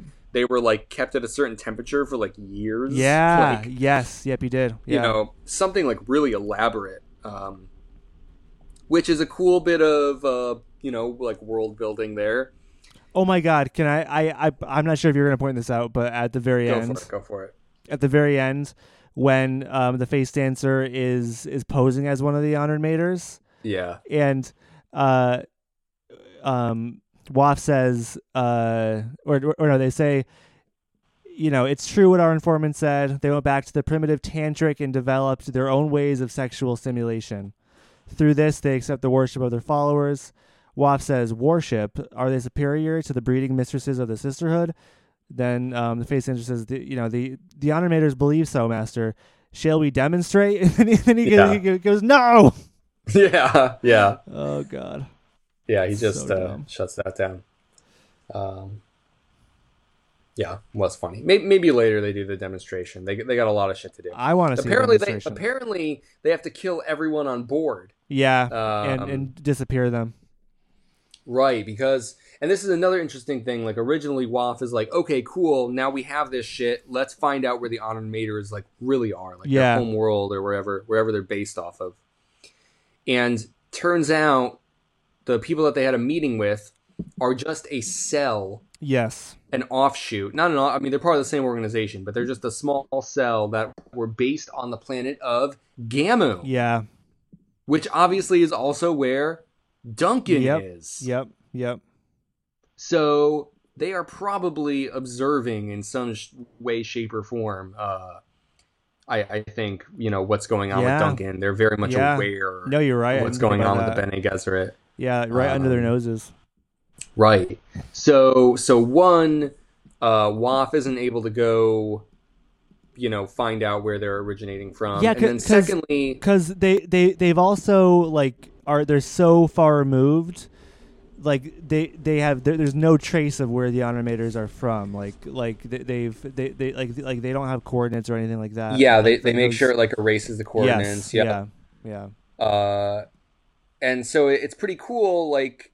It also feels like they have more cleanup to do than they anticipated after pulling off the plan. Yeah, because they're they're going to worry about where the ship went, and so they're okay, we have to kill everyone and make this shit disappear. Yeah. And then the other really interesting thing is that the face dancers seem to be successfully infiltrating these organizations. That they're going to have a face dancer double in the honored maters organization. They could potentially have face dancer doubles in the Bene Gesserit, right?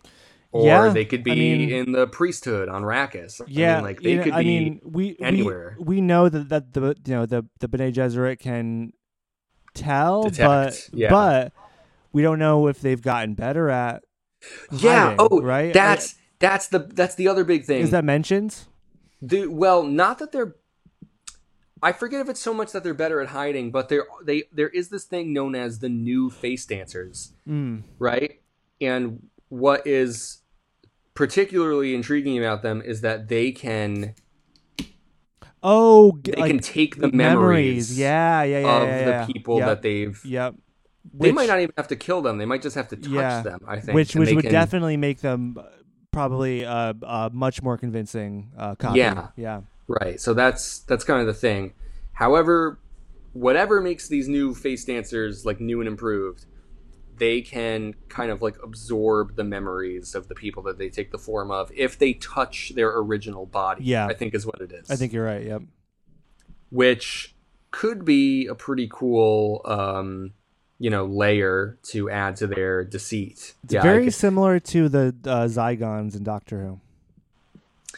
Interesting. I don't remember if I watched that. Big blobby guys. Big pink blobby shapeshifters. I feel like there's a lot of blobby guys. Okay. In Doctor Who. Yeah, that's true. a lot of blobs. But yeah, no, I mean, and I think it would be cool to make the Tleilaxu shapeshifting more formidable, because, like, there were times in the past where I think it would be cool to have that infiltration aspect. The characters are obviously like, poised to be able to do that, and yet like they're always shot down before it can ever like matter or get interesting. It's true, but this might make it work. And if they're to be believed as well, though, like up until this point, they've always purposefully been not at their full potential, right? They've always been playing the long game to be underestimated. True. Yeah, I guess that's true. Yeah. So yeah, hey, we'll see. Maybe this is really where they shine. But yeah, at any rate, I think the getting the character of the Honored Mater was pretty cool. They didn't disappoint. I think that they were very intimidating, very confident, very threatening, Just the fact, even though that they are killed, the fact that they really were able to, could have potentially killed Waff even without weapons. Waff needs this dart, but the Honored Mater just like shoots out her leg, and she's old. Yeah, I know. She's just this old fucking lady. Yep. And she almost kills him just using her foot. Mm-hmm. So it's a pretty cool last act of defiance on her part. It is, absolutely. Right? So that. I don't know. I really liked getting a window into what they might be like. Yeah, definitely. It was a really cool chapter. Yeah, I'm excited to see more of them. Yeah, and then the fact that Waff is able to pull off this plan, is cool too. It shows that the Tleilaxu really aren't just these bumbling fools. Yeah. Yep.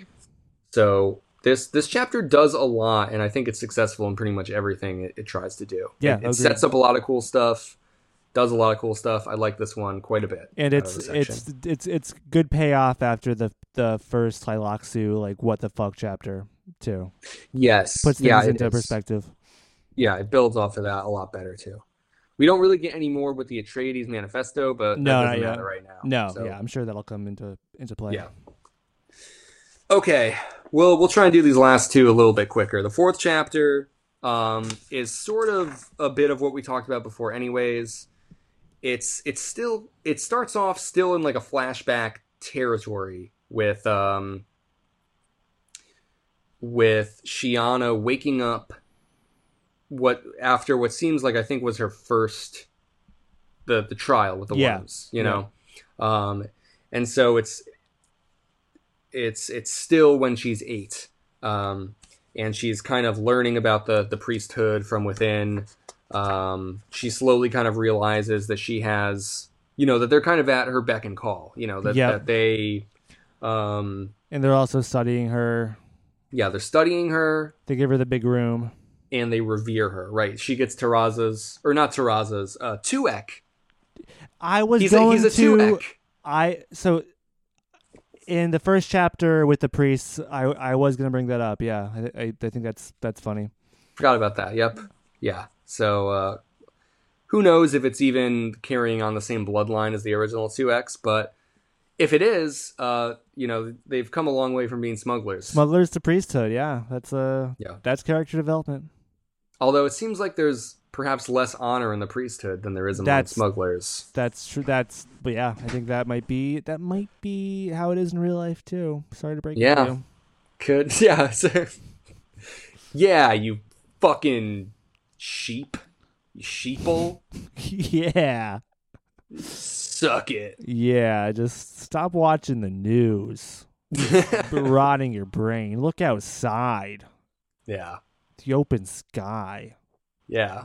That's a good thing about a podcast is you can appreciate your surroundings while still being inundated with media. If you're not staring out of the window the entire time you're listening to Dune Dudes, what the fuck are you doing? It's beautiful out there, man. It's Sorry to give you fucking that. beautiful. Sorry to give you that reminder at like the 2 hour mark, probably. But you got another 40 minutes of this podcast At left, so you least got time. maybe even an hour plus. Yeah, Who knows? we'll see. We're not going to get that 4 hour mark just plowing through this shit. We got to stretch it out. We do. We gotta get our sea legs all wet. Whatever that means. Whatever.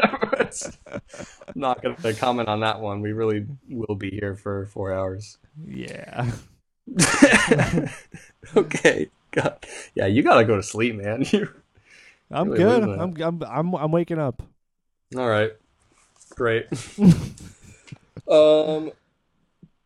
Okay, so anyways, yeah.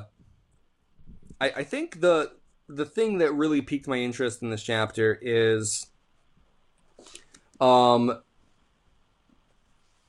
again, this kind of mirrors the way Duncan's thing is going. The way, there's a difference in thought within the Bene Gesserit. And so similarly, we get this difference within the priesthood here, right? Some of them are like, yeah, we gotta like worship this girl and figure out what she's about. And then some of them are still like clinging to this idea that, that like she kind of just got lucky, or that, Yep. That she doesn't deserve these things, or it's not even that, right? It's that the priests have grown comfortable to a certain lifestyle, that their title and their rank and their position affords them the ability to take advantage of other people and grow powerful from it. Yeah. And Shiana sort of represents a kind of retribution to them, that she's almost this pure sort of force that the religion should like encourage and actively represent, right? Like that if they were truly going by the teachings, then it would make sense to welcome her, right? And to try and learn what she's about. But they don't want the change that it'll cause for them in their lifestyles. Yeah, it is shaking things up for them. Yep. And so when one of those priests, Dromund, confronts Tuek seems to be more of like the noble kind of character. Although not entirely, because we're going to get to that in 2 seconds. Tuek is like, hey, kill Dromund, because he's obviously not on board with the whole Shiana thing. Yeah. And I'm head priest here, and that's what we're doing. So he feeds Dromund to a worm, and that just like happens. So I was kind of like ready for Dromund to be sort of like this antagonistic, force, like, oh, someone's out to get her, and then 2X just like, nah, fucking kill him. Dromund's a real Palinbasha, probably Palinbasha's descendant. Yeah, for real. They should have just named him Basha and been done with it. Yeah, come on.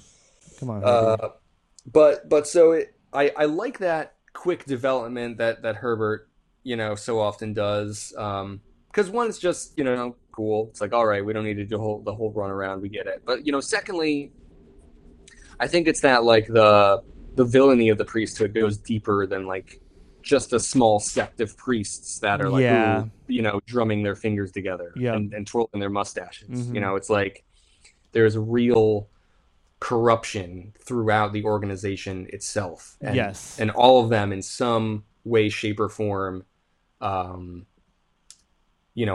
that. Yep. And so some of them will support Shiana, but it's kind of always for their own means, right? They want to study her. It feels very scientific and removed. No one's really trying to help her. No, and in organizations like this, I think Leto would agree. It's like they do see which way the river is flowing, and if they want to save their own skin, they'll hop on that raft. You know what I mean? And I think totally. When they see the detractors like Dromund get fed to worms, and they ship up pretty quickly. Yes, they do. So yeah, I mean, ultimately we just get more insight into what Shiana's day-to-day life was like, what it was like growing up, within the organization. We kind of get like a very quick rundown of what it would have been like to live within the priesthood for the 3 years that she's been there, up to this point in the book. And, she's like developing her powers, she's developing her knowledge. And then, the big thing again is like the Bene Gesserit get brought back into the fold, where it's like they sort of allow her to stay within the priesthood. Yeah. They kind of they recognize that it's a safe place for her to grow up within, and that like they can kind of control like her teachings a little bit too. But they from the can't really inside. they can't really introduce her to the Bene Gesserit until a certain point, right? Too. Yeah, yeah. And so that's another thing that feels like that's mirroring the Odrade thing, where she Yep. was put into the foster care, Mm-hmm. and at a certain point, the Bene Gesserit, it's kind of like harvesting, right? Yeah. You Yeah. gotta wait for it to grow, and then when Yep. it's ready, you just pluck it out. Yeah. Yeah. I mean, same thing with the Duncan Gola thing and activating the memories, letting him know what a Gola is, like all that kind of slow drip of information, only to be accessed when it's ready. Yeah, Yeah, yeah, yeah. It's a very callous, um, way to teach people, obviously, but yeah, it's also clearly effective. That's kind of the thing with the Bene Gesserit. Like even when we were talking about the breeding program, it's like, well, within the logic of this universe, right? Uh, you can certainly question the ethics of it, but you also can't deny that the results are real. yeah, That absolutely. it does create these things, and so I think similarly, it's like, yeah, from the outside, the methods of the Bene Gesserit seem very like cold and calculating, and sure enough, they are. They don't just seem that way; they are, right? Yep, yep. But the Bene Gesserit are just like, well, yeah, but it works. So we don't really care how your emotions factor into this, because we get shit done. That's Yeah, how they're like regaining their power. Um, and that's another. I think that's mentioned in the Miles Teague chapter. He gives us a small summary of like the different powers in the universe, and how the Bene Gesserit have like climbed back up to being like tied for first, pretty much. yeah, Like yep. We got that. You're right. Yeah, yep. they're very much like a major player in the game, uh, and they've risen from being completely flattened underneath Leto, Yeah, 1,500 years ago. So definitely. they have their power back, a lot of it, if not all, and some of them are very keen to hang on to it. And I think that's where this fear of the Kwisatz Haderach comes back into play too. It's like Absolutely. we just fucking got our like foothold back into being Yep. like a galactic superpower, Mm-hmm. and you're gonna throw it all away so you can make a fucking magic space baby again? I Like, I know. don't think so. I know. That's the thing. It's like Duncan as the next Kwisatz Haderach is such a wild idea to me. Like, Yeah, it is. I know. um,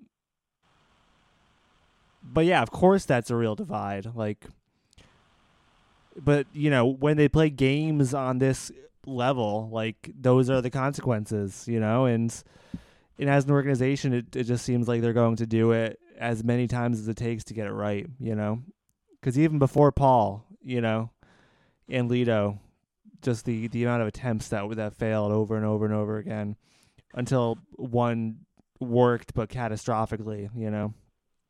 Yeah, it really makes me think. I mean, we haven't really thought about, or like a Kwisatz Haderach hasn't really mattered in the same way since the first Dune book. So it's Yeah, cool that there's been all this space in between now and then. Um, but it really makes me reflect on like, well, what is it that's even important about having it, right? And it's like that there's that internal place within all Reverend Mothers that they dare not go. yeah, That a Kwisatz Haderach, or essentially a male Reverend Mother, could reach. And it's like, what do they think is behind that internal door? that they could then take advantage of. What do they feel like they Mm, need so badly? yeah. And I'm not, the thing is that like they don't know, right? Because if they knew, they would have it. So like, Yeah, I mean, I think the idea is literally somebody like Paul, except that they control. no, no, precisely. But what I mean is like, so what is it? What would it matter having that? And I guess what I mean is like having a Quasar's Haderach that you control would allow you to see behind that door in someone Oh, else, right? uh-huh.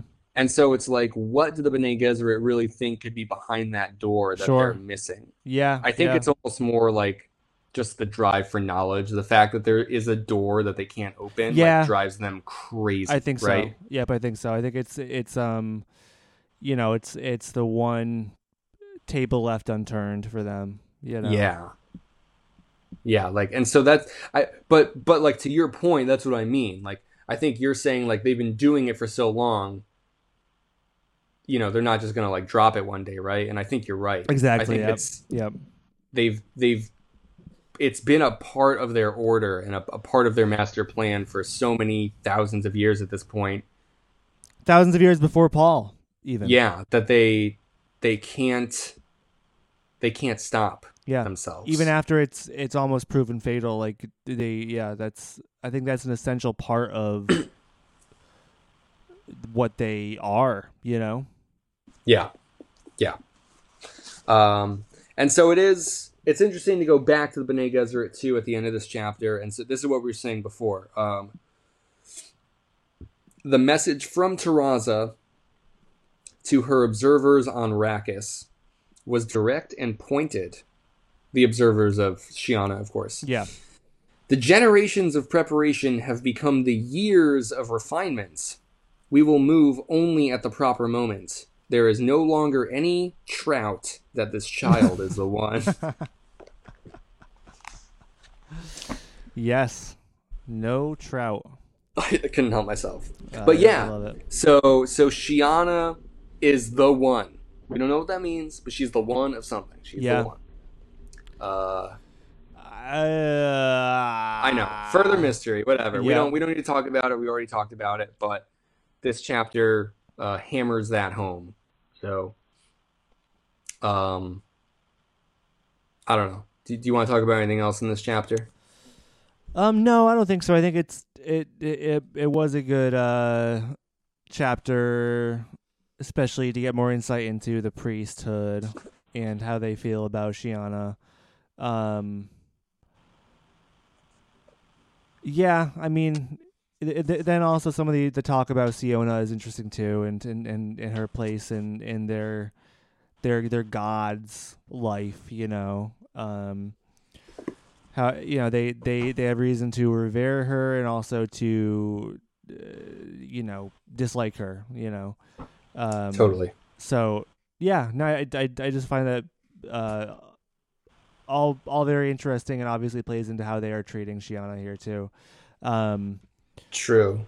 yeah, Yeah, the continuation of like the fact that Leto's journals have been found just like he wanted and everything, all the recordings and stuff. It is cool that it informs the way people think of the sandworms, and so the priesthood in particular is obviously a continuation of that. yeah, They're yep, they're the priesthood of Leto the Second, right? yep, Which of course Leto himself wouldn't want, but it's like mm-hmm, it happens, yep. right? So It was always gonna happen. right. So it is cool that they seem to be like the major power on Arrakis. They Yes, obviously yeah, are kind of ruling this massive city. They're probably the major player on Arrakis itself, this yeah, priesthood. yep, And so the fact that their priesthood revolves around this worship of Leto's pearls, uh, of himself within each worm, it is cool how that informs like it's also why no one rides the worms anymore. No one even exactly, yep. dares try because it would be demeaning. To the divided God. Yep, Yes. yep, So absolutely. it's it is very cool to see how that religion has grown from what we've read in the previous book and what that looks like 1,500 Yeah. years removed now. Definitely, yeah. Also, one of the best parts is that they refer to, you know, feeding Drummond to the worm as Drummond being translated into the mouth of God. I think that's really funny. It is. Yeah, we get a lot more when Shiana's looking into the mouth too. We get a lot more of like it's like breathing fire. The Yes, worm, you know. Yeah. Is that new? I mean, I feel like as Herbert wrote about the sandworm, like I think he kind of pieced it together as he wrote it. You know what I mean? Yeah. Like I think at first they were a giant worm, and then like eventually he kind of gets to this idea that they have like a furnace system in them that's like kind of what creates the spice, you know? That's true, you're right. Yeah. But then there's also, you know, I do want to know more about these new worms cuz Leto did mention that these worms will not be the same. They'll be more powerful and other differences. So I'd like to kind of get more insight into what makes them different too. Right. Yeah, it could whether the fire thing is new or not, like, you know, the sandworms before always had that like furnace thing. Yeah, the whole furnace thing is definitely it feels more prominent in this description of the worm. Yeah. So right, it's like, is it new or is it just how he's writing it now? I mean, it sounds almost like a fire breathing dragon or something. You know? It does. Yeah, it's like very, very front and center. Yeah, it's not like this little thing. It's like literal flames. Like, actual fucking fire is like coming from this Talk about Game of Thrones, right? Yeah, there we go. Totally. Yeah, you know what's up. Mm-hmm. Okay. We'll quickly wrap up this last chapter. All right. Okay. So this was a cool way to be. We haven't had this in a while. We get a time skip. We get a small we do. time skip here. Yep. Duncan this chapter starts now the same age as Paul was when we first met him. Yes, exactly. Which is very interesting if we're getting into Kwisatz Haderach territory. With of course. Yeah. That could be setting up, you know, presumably the rest of the book, I guess. So, but I like that we don't start there. It is cool that we kind of get to see this upbringing.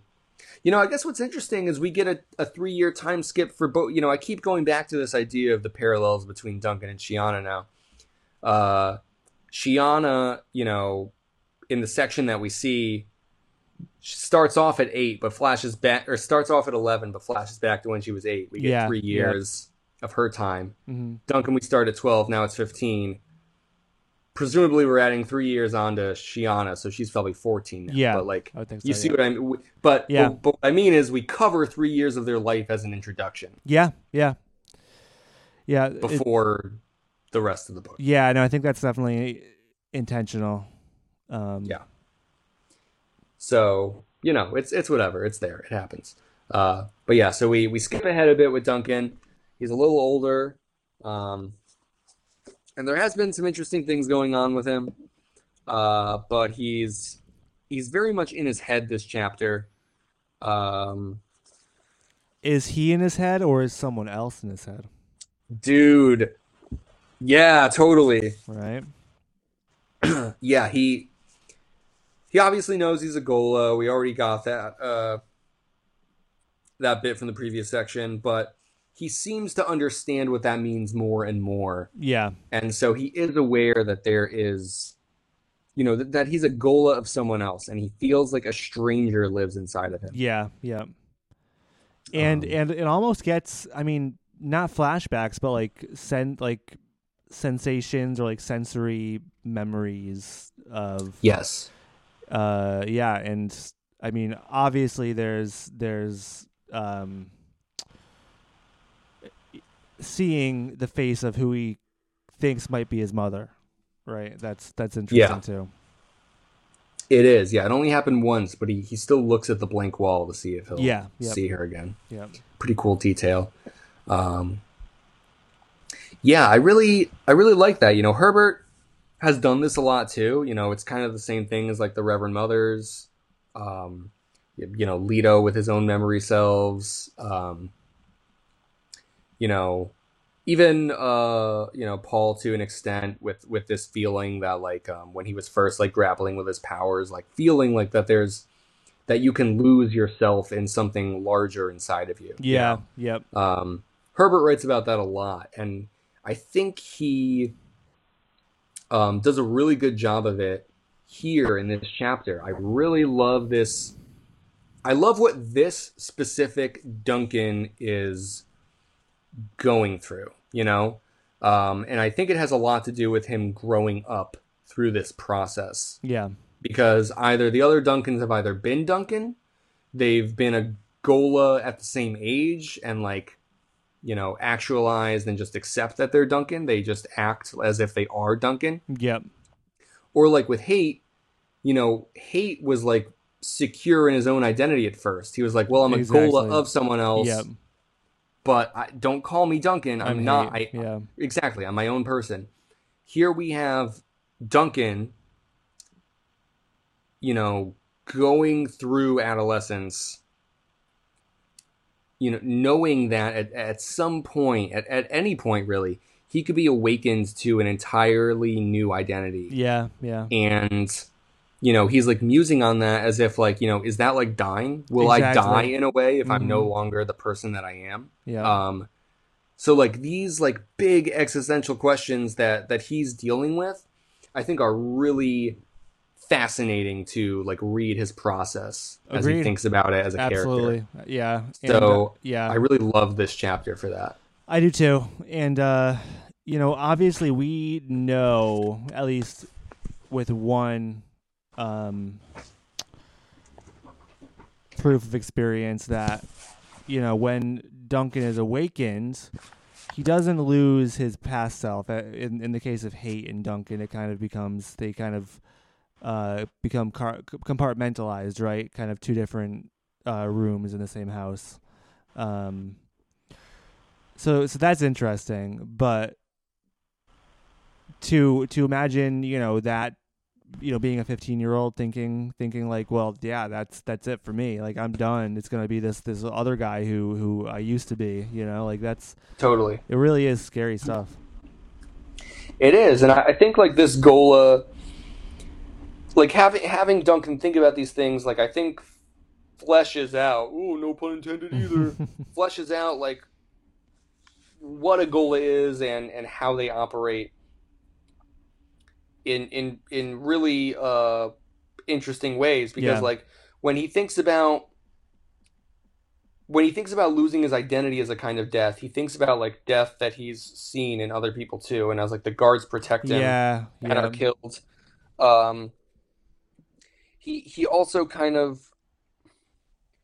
I think he's thinking about it and like learning about it in a way because like he also wasn't born the same way, right? So like he's alive and he's essentially like a human, but I think he feels very othered as well. Yeah. And Yep. you know, rightfully so. He's made to feel that way Yep. by his surroundings, by his everyday life. That's forced upon him. Mm-hmm. Um,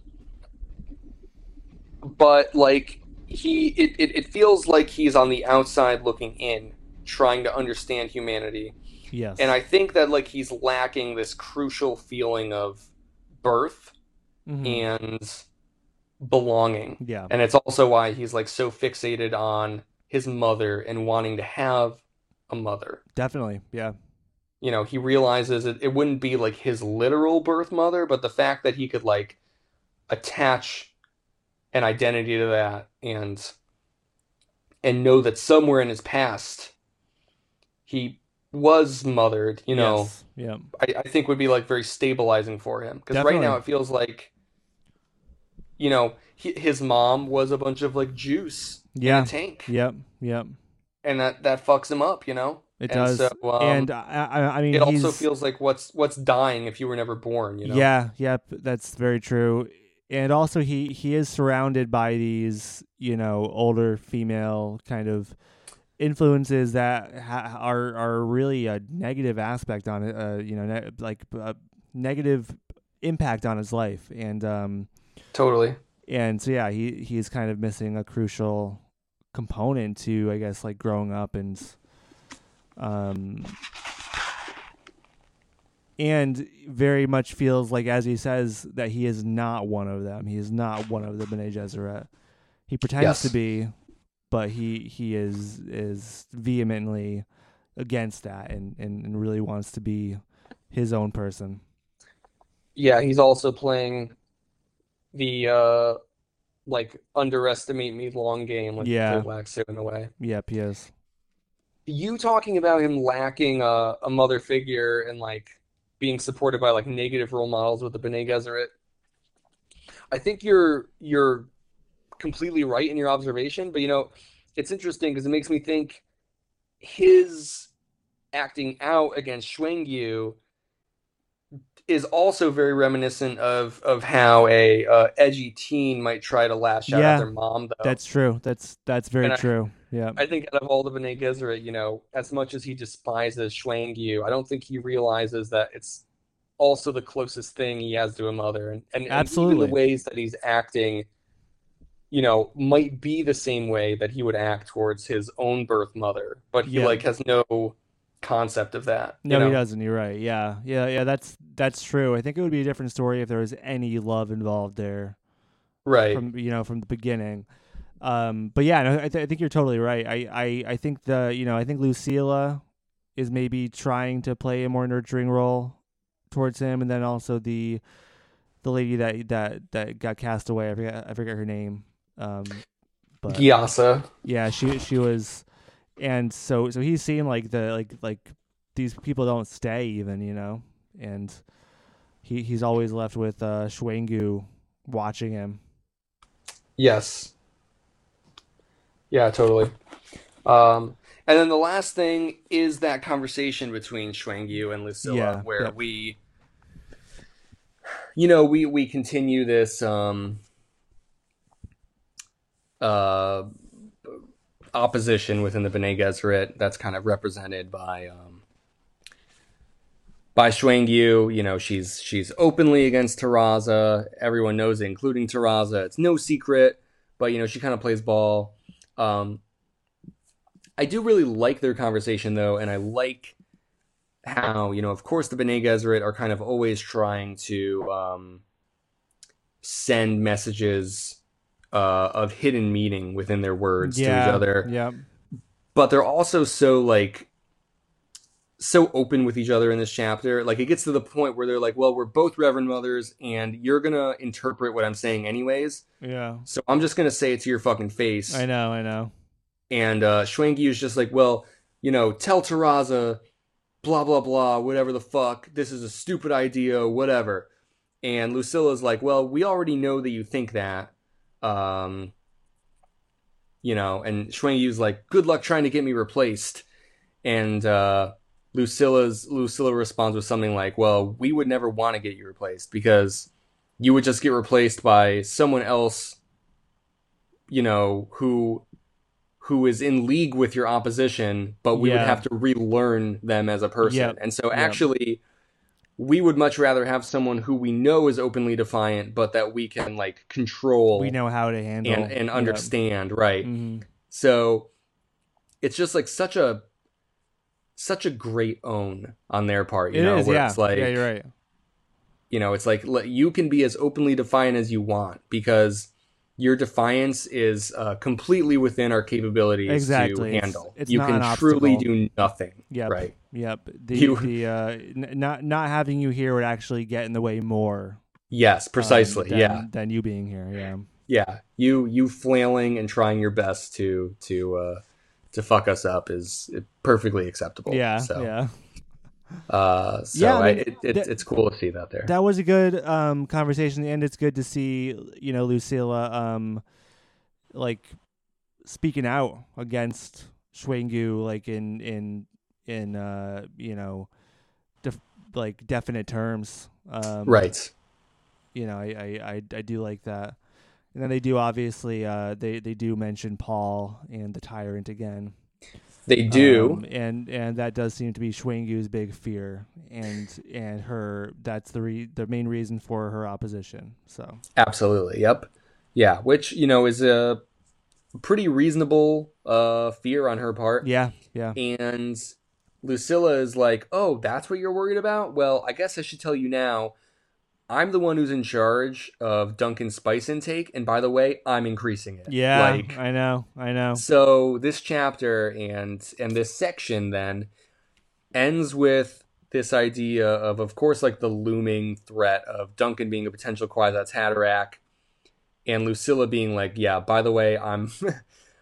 We might not be at the point where we're like pumping him full of spice, but he's getting more Yeah, spice than he was before, yeah. That which will that eventually have consequences. yes, yeah, yeah. I don't fucking. That's yeah. I mean, she does say earlier on that the spice agony will be denied him because Yes. he is a male and not a female. So I don't know if she does intend to go that far, but it is ominous Yeah. the way it's ended.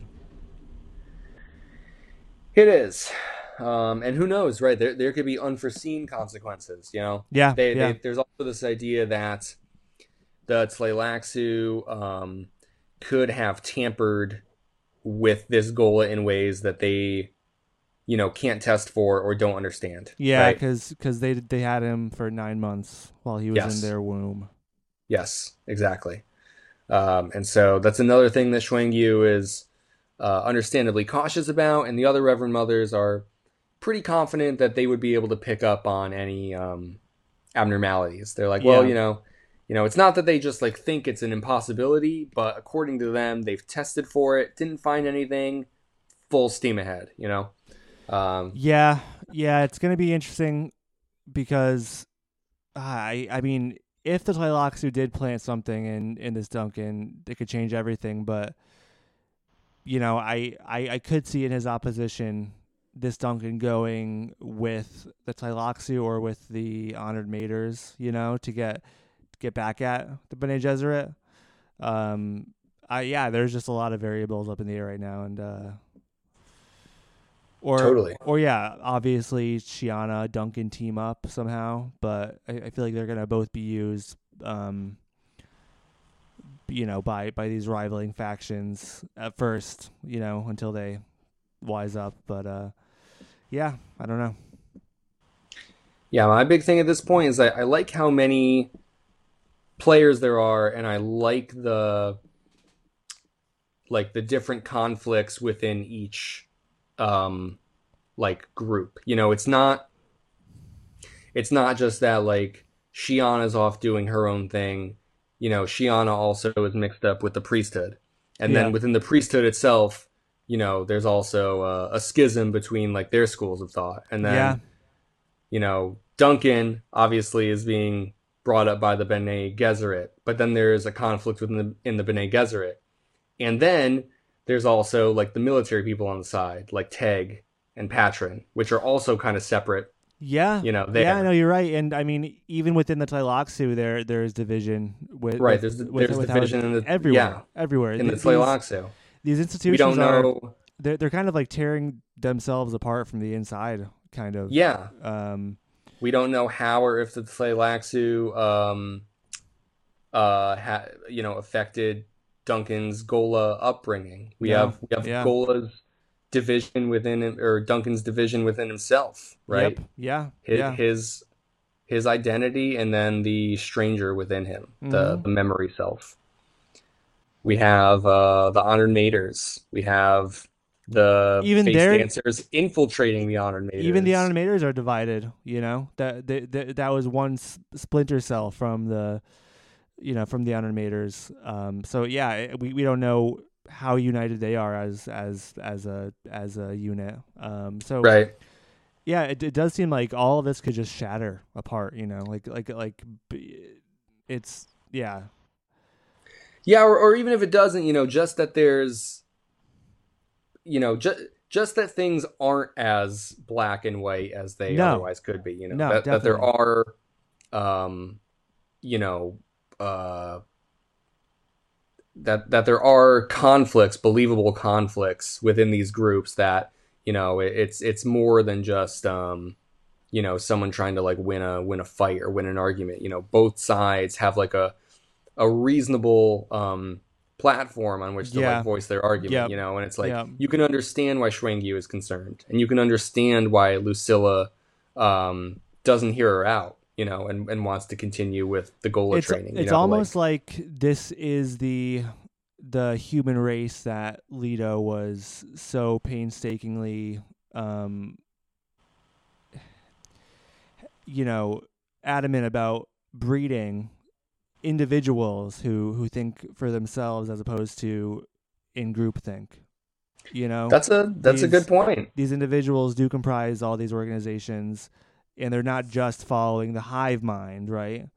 Like face dancers, they think for themselves, and they do hold their own ground, like we have not seen before. So I think that definitely is might be part of why we're seeing that now. I think that's a really great thought to leave off on. I think you're totally right. Um, it's one of those things that Herbert does that it's not something that he points out, but it's something that he shows through his writing rather than just telling you Yeah, about it. And so I think that's a really good observation because as soon as you said that, it feels like that does click with me. That makes a lot of sense. yeah. No, That I we didn't really have a realize it until just now, but I think that's definitely the intention, and it makes for a much more colorful story. So totally, man. Uh, sweet. yeah, we had a lot to talk about, but it was Yeah, a good section, it and was. as always, I'm excited to see where these pieces, fall, if they shatter or not. Yeah, So me we'll too. see. For real. If you want, you can email us at dunedudespod@gmail.com. We are on Twitter at dunedudespod. Yeah, that's our name on Twitter. Boy, We you're falling asleep at the we're wheel here, buddy. we're getting a lot of traction on the Twitter account. We've got like over 10 I think we have like 13 followers now, so Yeah, it's pretty sweet. We're really gaining some ground. And then at Corrupt TV on Twitter and Instagram. And as always, until next time. uh, get ready for get ready for Cars Chums. Okay. We're gonna be setting up the Oh Cars wait, Chums wait. pod account soon Why next. not just Mater Mates? Mater, oh, Yeah, dude, you know right, what? right. Wow, hey, you made it work right there at the end. Thank you, much Nice appreciated. job. Must have been that third Mountain Dew you were chugging there that finally got you there. Yeah, I mean, I'm actually almost on 4. I don't know if I can do. I might just implode. Yeah. Anyways, we'll see you next week.